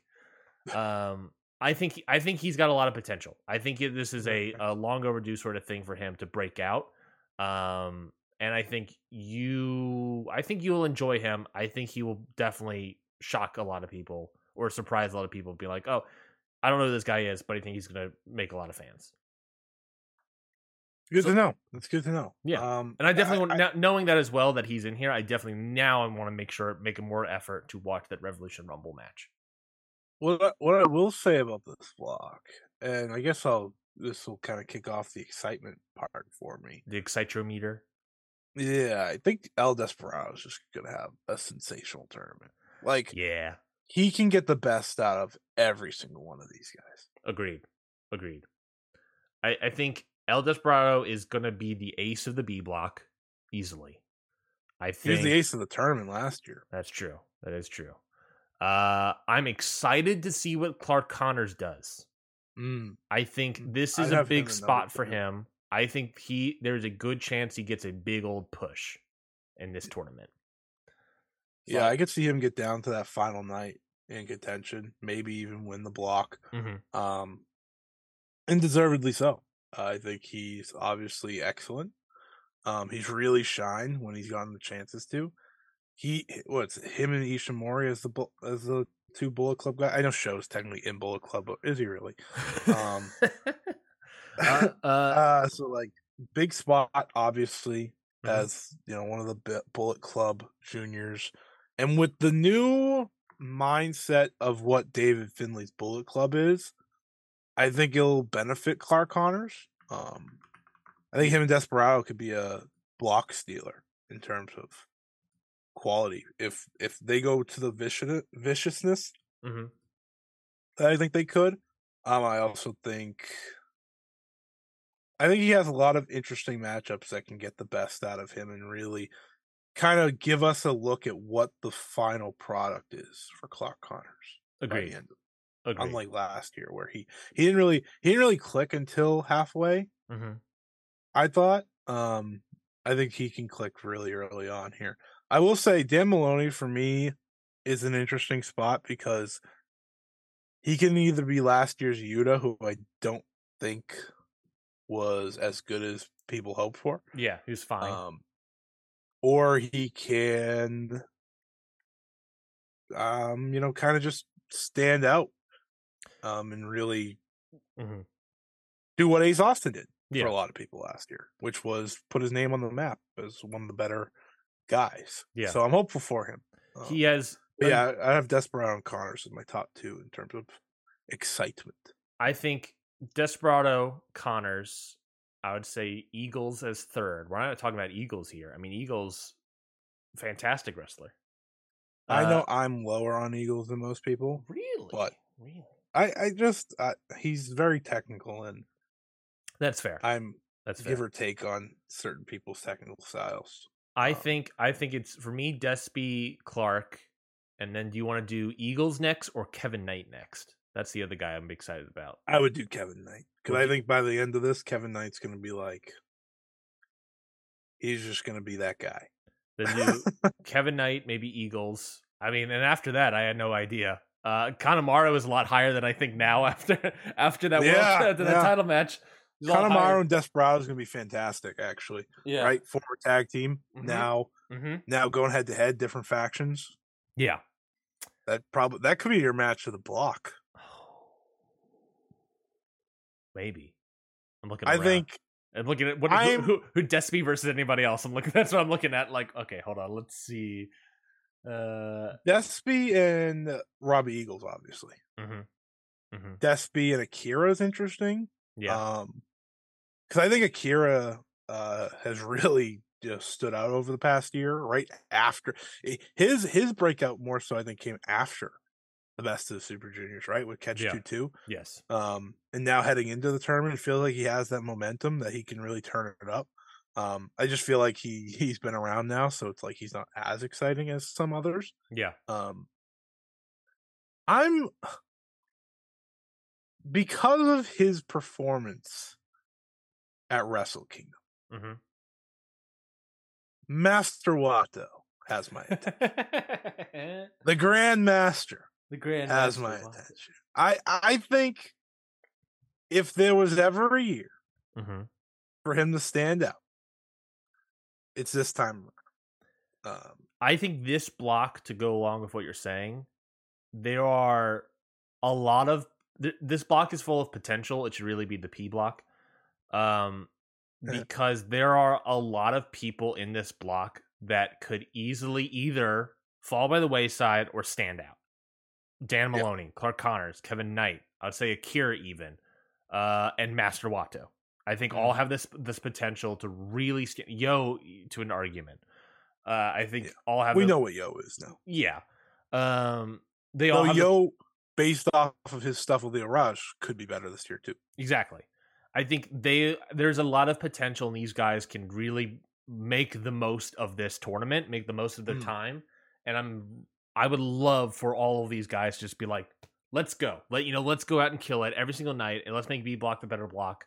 And just showcase like all the potential we have, because they're hungry. It's the hungry block. I want this block to be hungry. I want this block to be scrappy. I want these people to be fighting all over the place. I think this block has the potential to be that. I have Desperado winning it, by the way. Yeah, so Desperado is your guy winning this entire tournament, or just this block? And then who are your two guys? Despy and I imagine someone else. Despy, and let me look again. Despy for sure. I don't think Robbie Eagles wins. I think Despy he just had the title match. I think Despy, Clark Connors. That's a good one. I'd say maybe Despy, and I don't think they're afraid to go with Yo. I think we've seen that, right? He's made the finals before. That's true. And he had the tournament last year, which was good run, and then just fell apart or something, right? At the end? Yeah. And the year before that, he couldn't win, and then he put it all together to get to the finals. So this could be, to continue that storyline, this could be the tournament. It could be Yo just dominates and wins. Though this is for a Dominion match. Yep. So it's probably going to be Desperado or Kushida or Ishimori against Hiromu. Possibly. Because they can't help themselves. Though it's been a while since we've done Desperado and Hiromu. So that's true. And Desperado hasn't won yet. He hasn't won the Best of Super Juniors. No, he has not. He has been in it for 7 times. I don't know who wins the turn. Yeah, so who are your two? Probably the veteran on the A side. Who were your two? You had Despy and who was it on B side? Kushida. Kushida. No, Ishimori. On the B block? Oh, in the B block, I think I said yo. So let's talk about that. So you have Kushida, Despy, Yo, and Ishimori. I got Despy, Clark, Rush, and Kushida. Of the 4 you picked, who's winning? And facing Hiromu, and possibly beating Hiromu at Dominion. People are gonna hate this. I hate this. You're gonna say Ishimori. I'm gonna go with Ishimori. Just in here, and you have to bring this into account. Mm-hmm. Who has won the last? How many? Right? It's been Hiromu. Hiromu's won the last 3. Yeah. So, if you see where I'm coming from, they like to go with the vet, right? And the only reason I'm not picking Kushida to win is because he just won a belt. That's fair. A tag belt, no less. Yeah. So he could still obviously win. No Lindemann either, by the way. A little upset about that. No Lindemann, no AEW guy. Yeah, the AEW thing's weird. Yeah, AEW / Ring of Honor, because you can't tell me Tony needs everyone. Yeah, the argument for the G1 last year was everyone's injured over the summer. We can't lose anybody. Yeah. Also, you're building a Forbidden Door show. Why not put an AEW guy on the show? Maybe have him feud with a guy. Listen, I understand why you wouldn't put a Darby, right? I understand why you wouldn't put a Sammy Guevara. Not only because they're in title feuds, but because they're not seen as juniors, right? Yeah. They're seen as world title contenders. I understand that. That's why, when people once upon a time were saying Darby, I was like, never gonna happen. But why can't you put one of your smaller guys that you just have signed in here? Now, if they gave me Kip Sabian, I would have said, never mind, no thanks, never mind, go back. I was doing the classic bit of looking at the AEW roster and saying, oh, who could be in there? Want to do that quick bit real quick? Aaron Solo, no. Action Andretti, eventually maybe. They don't have a lot of. No. They don't have a lot of juniors. I just went through the whole thing. They don't have a lot of junior. And Helico, no, maybe and Helico be interesting, but no. Angela Parker, no. Ari Daivari, no. Bandito, yes. Get him back in. He's been in it before. AAA hurts us. Well, yeah, he's been in it before, but that was when he was in CMLL. Brian Pillman Jr. No. Brock Henderson. No. Buddy Matthews. Too big, probably. You think? Too big on the juice. Daniel Garcia. They probably don't want him to be seen as a junior either. I don't give a shit. But they do. That's the thing. That's the problem. You had Yuta in here. I mean, why not? I would have sent Darius Martin. The moment that Dante got hurt, I would have just sent him. That's not a bad idea. That's legitimately not a bad idea. I don't know if he'll get over in Japan, but I don't give a shit. Let him just get seasoned. I think that's a good idea. Wheeler didn't, and look at Wheeler now. That's true. He just got punked ass by Shibata, but look at him now. I think Daniel Garcia is a solid pick. I think you're right, Darius Martin. I think that would have been a good idea. Griff Garcia's injured. Send Commander, AAA. John Silver, too beefy also. Lee Moriarty. You can't sit here and tell me they think he's a heavyweight. They barely do anything with him. Lee Johnson. Shoddy Lee. No, not Shoddy Lee.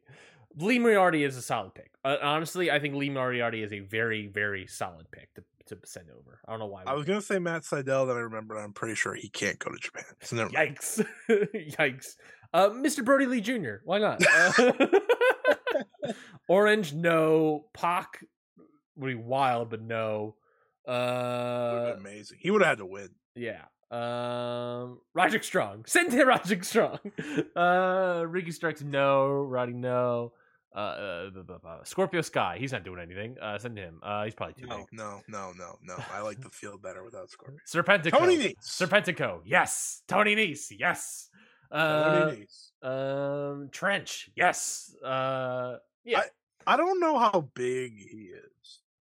Who Trench? This is just no. I don't know who he is, but I think Mike Bennett would have done pretty. Mike Bennett could have been interesting. I think there's the Ring of Honor stuff that I don't think he would have sent Mike Bennett. But you got, Darius and Dante. Darius. Who gives a shit? Just record Mike Bennett segments for the next 3 weeks. You'll be fine. That is true. If you were able to record, you might be able to. I don't know when the Universal taping is, but you might be able to do that beforehand, and then you have multiple weeks, and then you won't miss anyone for the Best of Super Juniors. I think they're next weekend, so it would have been perfect. Exactly. It would have been do that, head over to Japan. I like Mike Bennett. And kick Taguchi to the curb, Kick Taguchi to the curb. Please. He's Yano. That's what he is now. Yeah. Any other thoughts on Best of Super Juniors? I think the winner overall, will be I think Despy. I think it might be Despy. I hope so. Who do you think the winner is of the tournament? Taiji Ishimori, because yes. I hate my life. I forgot you already said that. We're running out of time, so I'm fast forwarding, as you can probably tell. Yeah. Satsumi no Kuni happened Saturday. 2 title matches. IWGP Tag Team title match, Aussie Open versus TMDK, or Successful Defense. And then the KOPW title, Takagi style triad match. Taichi defeats Shingo Takagi to win. To figure out what the hell that meant. Oh no. Half an hour or 43 minutes. Taichi defeats Shingo to win the KOPW title. What do you think of these two matches? Best TMDK's look since I don't know. that match against Authors of Pain in NXT. Probably. Yeah, I mean they look great. This was the first time I walked away from a TMDK match oh, so they actually are good. Like the TMDK that I heard about, when they came in WWE, this is one of the best tag teams in the world. I was like, mm-hmm. Sure. Yeah. They were great. I thought Aussie Open obviously was great. Aussie Open. Kyle Fletcher, I'm gonna gush about this guy every time I can. Please do. I love Kyle Fletcher. Put this mother trucker in the G1 this year and just let it just let them go in. But especially him. I don't want this guy to miss out on the G1. He's almost become as essential as anyone for me for the G1 this year. Yeah. More essential than bringing in an AEW guy or something, because I think he can shine in massive ways. These two have gotten so over. I think after the New Japan Cup, that has helped Mark Davis immensely and has 100% throw both of these guys into the G1 for the love of God. They have to. Kyle Fletcher, you talk about the leg lariat kick thing that he does. Mm-hmm.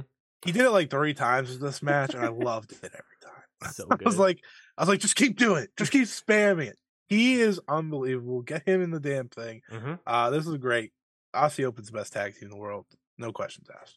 Yeah, they're so good. They're levels above the two tag teams I have to hear about every fucking day complain about one another.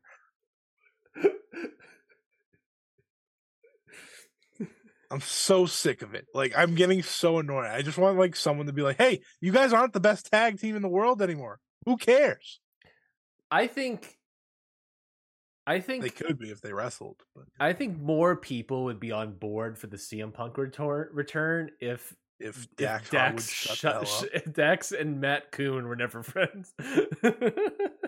It's so true. I mean, you're getting the CM Punk tour either way, so get used to it.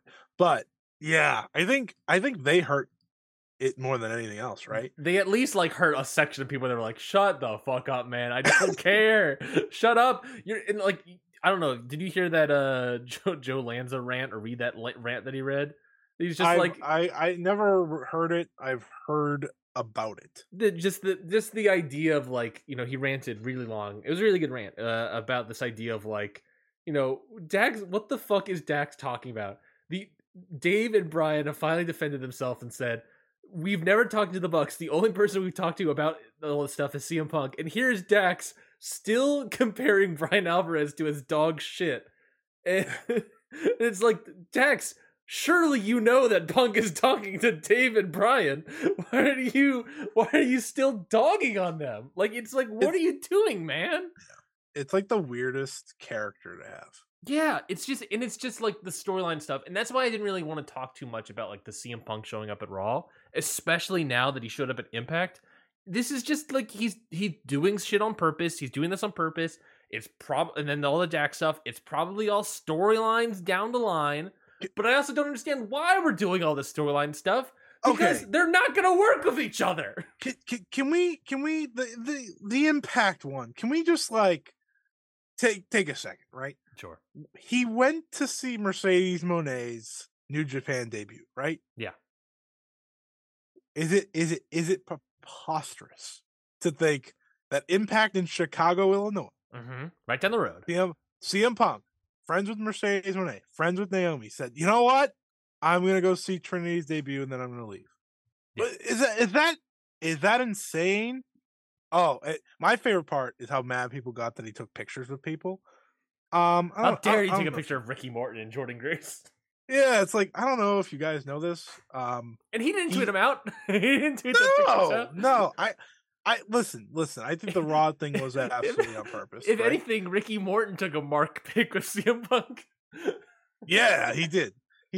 Like the CM Punk stuff, like everything with CM Punk's just like it's getting hyper analyzed. It's like, let's look at this and let's critique it no matter what. Who gives a shit that he showed up to a wrestling show? I could care less. Guess what? Scorpio Sky has been to a lot of wrestling shows, people. Ricky Starks was at the fucking Royal Rumble in the middle of his Jericho push. Yeah, but because it's CM Punk, we have to talk about it. Ricky Starks is on camera. Yeah. At one of these damn shows. Yeah. And guess what? No one cares. Did Ricky Starks get pushed down the card after that? Did it? Ryan? No, he beat Chris Jericho on pay-per-view, and now he's gonna feud with Jay freaking White. I think he's gonna be okay. I think CM Punk showing up at Raw, and you made a good point. Let's not even talk about it because who cares? And then the Impact thing is, so we have to just note, we have to talk about it. Yeah, because he showed up at 2 shows in 1 week that weren't AEW. Yeah. Oh well.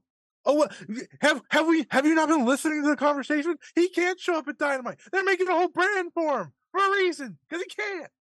He can't. If I was Billy Corgan, I would run back Chicago real quick. Go, guys, quick, let's rush show. NWA collaborating time in freaking Chicago. Go, everybody. Everyone just starts trying to book shows in Chicago. Oh my God, CM Punk might show up. Why not? Who gives a shit? Hey, we did that for pretty much a decade when he was out of wrestling, so why not? That's true. That progress, it's clobbering time. Now he's finally showing up to these wrestling shows and people are pissed. Yeah. What do you want him to do? You want him to stop showing up all of a sudden? The whole problem with all this is that, both sides, the Elite and the Punk side, the Punk camp, the FTR camp, especially Dax, have created such a culture war after each other that we have to dive into every little thing imaginable. And I get it. Part of the Lanza rant from Voice of Wrestling this past Friday was about like the optics of it all. Like Punk knows what he's doing, sure, but that's my argument. He knows what he's doing, and the fact that he also showed an Impact, to me, it's just like, well, yeah, he's doing a bit. I mean, this is Punk. He's probably doing a storyline. I mean, fucking Bix even tweeted out about like, yeah, he's probably doing like the Summer of Punk thing, where he's like, oh, I'm at every other story except for Ring of Honor. Yeah, well, yeah, that's what he's doing here. It's just, I don't give a shit because that's just story. He's just doing story bits that like and making real life stuff. It's fine. I don't care. He's signed to AEW. It's not like he's gonna jump off to fucking WWE. It's not, if we're making arguments that, oh yeah, he's having conversations with Triple H and The Miz, people he's never been able to talk to before, which to me is a red flag. But even then, okay, he's doing some not press, but he's trying to see if there's any, oh, you might sign me, WWE, you might sign me, Triple H. He's not doing that with fucking Scott D'Amore. He's not doing that over at Impact. I don't know. The whole bit is stupid. The whole culture war is dumb. I'm over it. Just return already so we can move past this. I don't want to see the tweet threads about it. I don't want to see anything about it. I'm over it. And I don't want to talk about it to begin with. But now I'm talking about it. My power went out, and I'm mad. Taichi versus Shingo was pretty good, too. I watched it this morning. It was long. tiring. Yeah, I thought it was 30. Way, I guess. I thought it was 30 minutes, and it was 43, and I was like, "What? Excuse me?" Yeah, they went for. It was really good. Match. I thought it was really good, but I did too. I liked the idea or the style of the match. Right, the match ends with Shingo just being too tired. Right, they went 43 minutes, and you felt every minute of that. I like Tai Chi winning too. KOPW has become a title I actually look forward to. I still need to watch the Aaron Harari match. I can watch that. Yeah. If it's anything like the Okada Shingo match, there's something about me and Shingo matches where I just watch them months later. Yeah, it's not like the Okada Shingo match. I'll tell you that right now. It's not.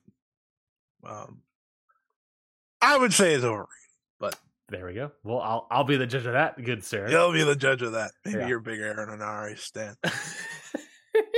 I'm gonna come out and do the just do the tribal dance, prepping myself up for Aaron Harari, doing the New Zealand rugby team dance.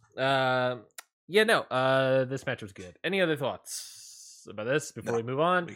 We can wrap the show up. All right. Well, real quickly, we're not going to talk about the Noah or the Stardom show, but they got a couple interesting matches. You know, the Mina Shirakawa is defending her title against Natsupoi. That's interesting. There's a lot of tag matches that make me really feel like it's going to be the number one contenders tournament or something. Noah show. Oh, God, Noah, you're doing a show. Go Shiozaki's back. Go Shiozaki's back. And that is the only thing you and I care about.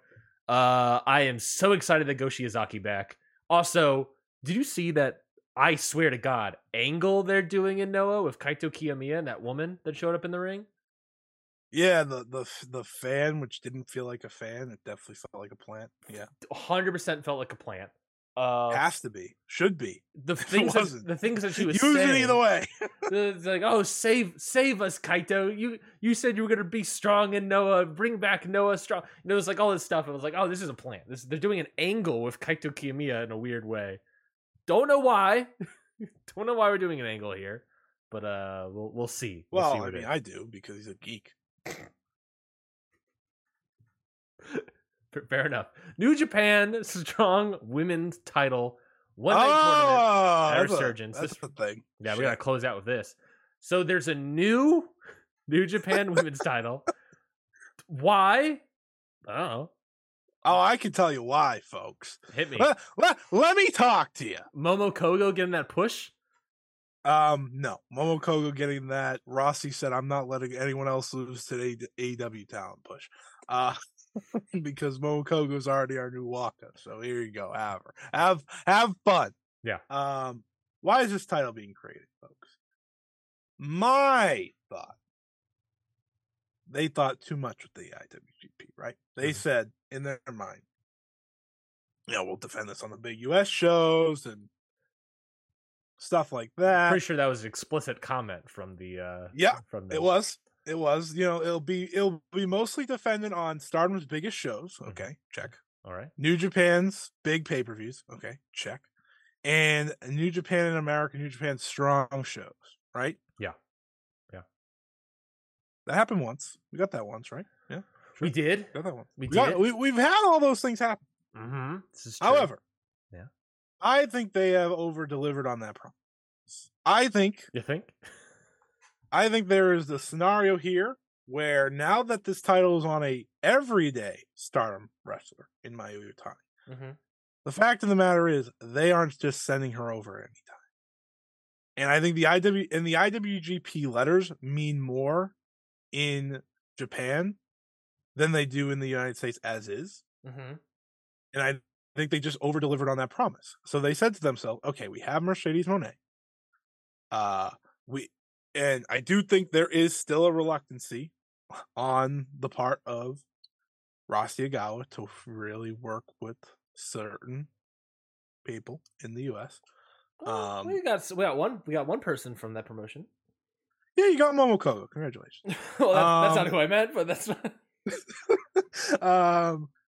And I think the title has gotten to a point now where it's like, okay, how do we draw now that we have Mercedes Moné under contract? Let's just make a title up, right? Give it to her, and that title can be defended against more of the Impacts and the AEWs and stuff like that, rather than the IWGP, which has kind of just become what the IWGP World Title is, right? It is the belt that is defended amongst the New Japan talent, and that's pretty much it. Yeah. That's why you have the never open weight, strong, whatever the fuck it's called, right? With Kenta / Fred Roster / Tom Lawler. That kind of became a title you could defend against everyone, keep someone happy. This title is give it to Mercedes Moné. Mm-hmm. Have her flash the New Japan logo wherever she is. Have her be dominant, just chilling with it, and have her have a lot of matches because she is now your top billing on every New Japan US show. And that is more worth having than, I think, the IWGP titles for them moving forward, right? Because the IWGP World Heavyweight title, while it is a sell, it's not going to sell you as many tickets as Mercedes Moné will. That's just a matter of fact. Just a matter of fact for US fans. And you have this little tournament, which is obviously intriguing. For those who've never seen Stephanie Vaquer, I've never have. Excellent. She's awesome. Do you have a match rec? Yeah, I would have to find the link. But there's actually a match she had earlier this year in CMLL, which is pretty solid. That is on YouTube that you can find. So, I forget who it was against, but I'll find it. She is definitely very good. I was very excited to see her on poster more than anyone else. Will Nightingale, obviously, she's someone that is very popular. Her versus Mercedes Moné will be really good.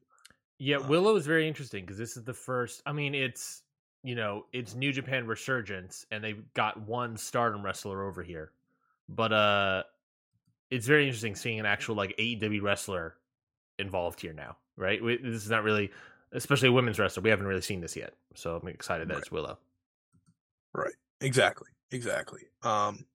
So it's obviously interesting, but I do think it comes down to. I think that's what it comes down to, right? And truthfully, we'll wait and see what exactly this title comes, but I do think it comes down to the IWGP not being in play as much for the US shows more than, and as well as Mercedes Moné needing her more of a reason to be on these shows too. And it's also the results can be interesting, right? I mean, Mercedes, known contract wise, has this show, and I think that's it. I think to the public knowledge, that's all we have with her left. So is she going to win? I don't know. Who knows? What's going to happen with this? I also just realized we didn't talk about Wrestling Dontaku at all. Do you want to do that real quickly, or are we done? Yeah, we probably should. Yeah, didn't think about that at all. Wrestling Dontaku is happening. Title matches. Yeah, it's happening this Wednesday, May 3rd, 2023. 2023, the year's important. The cards of the best Super Juniors is going to be announced, and they also have 1, 2, 3, 4, 5 title matches. Strong openweight title match: Kenta versus Hikuleo. All right. I got nothing on this one. I'm not excited about watching Hikuleo and Kenta. This is gonna stink. Yeah, I'm not gonna. No. I'm not into it, folks. New Japan World TV title match: Zack Sabre Jr. versus Jeff Cobb. Youngin Jeff Cobb. Did they just? Who announced that the New Japan World title, the IWGP Women's? Who announced all this press release stuff? None of it has come true. What is happening? What is happening with these little bits here? Am I getting pranked? Is this a Punk 35-year-old 35 Sabre Jr. versus 42-year-old Jeff Cobb? This match should be good though. I mean, this match. Should be really good. I will say the New Japan World TV title matches, they haven't disappointed. For me, they're sort of a mixed bag sometimes. There's sometimes where it's I would like. I don't like the drama. Yeah, always. I want them to be shorter sometimes. Yeah, let's have a 10-minute one. Yeah, let's get crazy. This one should be 10 minutes. Just all out slugfest. Jeff Cobb gets caught, loses. Never open weight 6-man tag team title match: Ren Narita, El Desperado, and Minoru Suzuki. Strong Style, I believe their team is called, versus Okada, Ishii, and X. And it's now Tanahashi. Well, Ishii has also said that if it is Tanahashi, I'm not going to be there. I'm not going to be there. I'm not going to be in the match. Yeah, that's interesting, huh? That's an interesting little wrinkle here. This match is going to be capital F fantastic. Like, Okada's way of telling this story has been excellent. Mm-hmm. And now that he's going for these other titles, it's really been a lot of fun to watch. You're just going to have a lot of great wrestlers in the ring, folks. Like, it doesn't get easier than this, right? Minoru Suzuki in a match that actually has meaning. We don't see that much anymore. Mm-hmm. So that'll be fun. El Desperado is El Desperado. Yep. He doesn't really turn off the gas. Ren Narita still has a lot to prove. Tomohiro Ishii, despite him being up there in age, continues to go out there and show out. Yep. Kazuchika Okada's Kazuchika Okada. Doesn't even matter who X was. X could have been Tomoaki Honma, and this probably would have been great. Thankfully, it's not Tomoaki Honma. It's going to be someone else. It could be last second change, fourth quarter change. Oh, hey, look, it's Honma. Yeah. I would have tossed Naito in here, but I would toss. I actually, my pitch was Okada, Tanahashi, and Shota Umino. That's past, possible. Present, future. That's possible. Aces. We've done that before. That's possible. But they're not doing that. No. So, whatever. But this should be good. Never openweight title match, Tama Tonga versus David Finlay. I feel like David Finlay's going to win here. Yeah. Moving on. Moving on. It just feels like David Finlay, they need to certify him more, and putting a belt on him, strapping Noah, makes sense to me. Buddy, I already forgot about David Finlay. Yeah, it's already like I told you. During the fucking New Japan Cup, I was like, I don't know about this guy. I still think he's gonna be okay if his Bullet Club vision turns out to be a more vicious fighting style. Yeah. But I mean, hurry up. Yeah. I mean, I get adding people, but you gotta start cutting some slack. They should have did the Tama Tonga match at Genesis. The Genesis? Yes. Secure Genesis. Yeah. To me, they just waited too long. Yeah, I can agree. It feels like it's been a really long time since I've seen the David Finlay matches of the New Japan Cup. Yeah. And they were just like, oh yeah, there you go. Yeah. I think he should. Well, let me tell you, this Bullet Club ain't no Bang Bang Gang. I'll tell you that right now. I'll tell you that right now. Main event, IWGP World Heavyweight Title match, Sonata versus Hiromu Takahashi. Of course, Sonata's going to win here. There's no way Hiromu is winning. IWGP World Champion, the best Super Junior. Yikes. Sonata wins, but I mean, should be good. Should be interesting. I am Shingo or Naito for Dominion. Shingo or Naito? Oh, Naito. They're already like teasing up with tag team matches. It's Naito for Dominion. This should be good though. Obviously, they don't have like another show or something in between now and Dominion. I guess the Best of Super Juniors finals, but that's not. Have we ever seen Sonata versus Hiromu? I don't in any form. Think so. I don't imagine a scenario where they could have been. Maybe a New Japan Cup, but I don't think they did. I'm trying to think. Makes this a bit interesting. Yeah, could be a first time matchup. Could easily be a Sonata wrestled in GLEAT last year. He did. What? What? So there's this. So there's this show. Then you have Strong Resurgence, and then Dominion. There is a chance Sonata wrestles on Strong Resurgence. There's a chance that's for Shingo. And then you do Hiromu, Shingo. I don't think he's been announced for it. I don't think he's on it. I don't think so either. But they're doing the Osprey Tanahashi match there. Oh yeah. But you can do it. You can do it. Why not? You're doing Mercedes Moné. Two matches. Why not have your world champion down on the poster?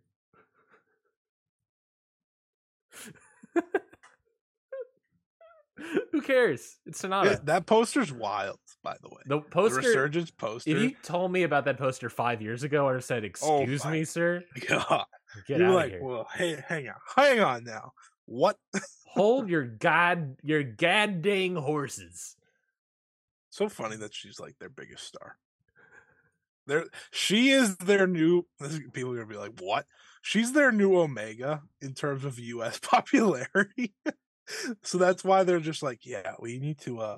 her dates probably from like for now on until they like can pay her more money. Yeah. Are just going to be these US shows just to pop a big number for them, and I think that's hilarious, and I really respect it. Yeah. Hey, do your thing. Get that money.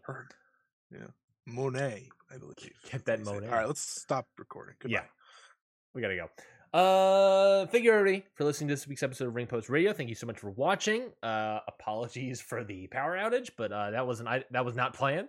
It might have been Gato turning out the lights. I don't know, or not Gato. No. Jado. No. Gato. Who's the fucking Dick Togo? That's who I'm thinking of. It might have been Dick Togo turning out the lights. So everybody, thank you so much for listening to this week's episode of Ring Post Radio. We'll be back next week for an all-new episode. You can follow us on Twitter at Ryan Knightsey, at Scott E Wrestling, at Counterpods the whole show. Subscribe to the podcast feed wherever you get podcasts, Spotify, Apple Podcast app, Google Play Store, wherever you get podcasts. Subscribe to it. Make sure to get the audio versions of the show and listen to our bonus episode of us doing a mock WB draft and talking in depth about the new World Heavyweight title belt, the third one, the consolation prize in WWE. You were not listening to this at 1.5 speed. I'm just talking this quickly. Scotty, anything to plug? Yeah. I already forgot. I had something legitimate to plug. He wasn't ready, folks. He wasn't ready for the draw. Me and Trent should have a Stardom Road up on Tuesday. Mm-hmm. We're going to be talking Hana Kimura for the next 3 episodes. So very excited about that. If that's something that interests you, then that's definitely something to check out. I had something else to plug. It's gone. So, what's your match of the week? Match of the week from everything we didn't talk about. Oh boy, I watched something old that I liked. Give me a second. When I say old, I mean it just didn't happen recently. Last year. When I mean something old, I saw no, it last year. not last year. It was earlier this year. But I don't know. I guess it wasn't important. This is great content. Everyone, you're welcome. It's not like we do this segment every week. I love Swerve and Nick Lane. There we go. Oh yeah, you and I both watched that. That was a good match. That was a good match. Is there anything? That's what I was like. What did I watch this week that was older that I liked?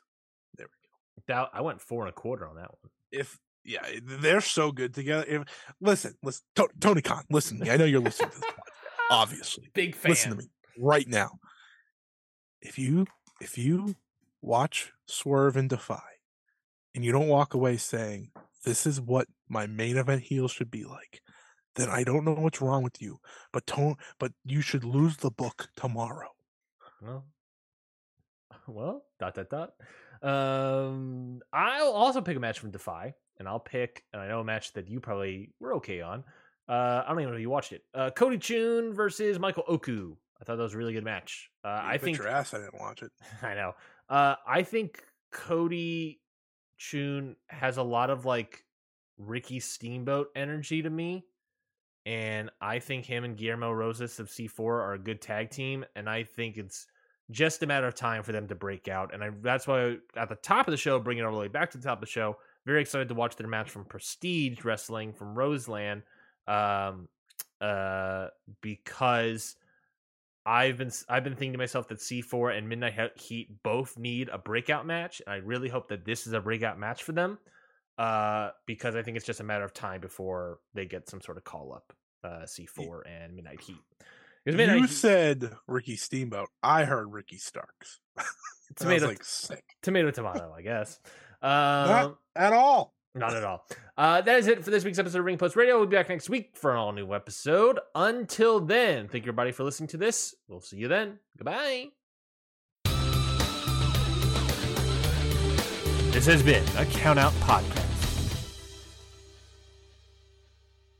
Say goodbye to your credit card rewards. Greedy corporate mega stores, led by Walmart and Target, are pushing for a law in Congress to take away your hard-earned cash back and travel points to line their pockets. The Durbin-Marshall credit card bill would enact harmful credit card routing mandates that would end credit card rewards as we know it. If you love your credit card rewards, tell your lawmakers, hands off my rewards. Tell them to oppose the Durbin-Marshall credit card bill.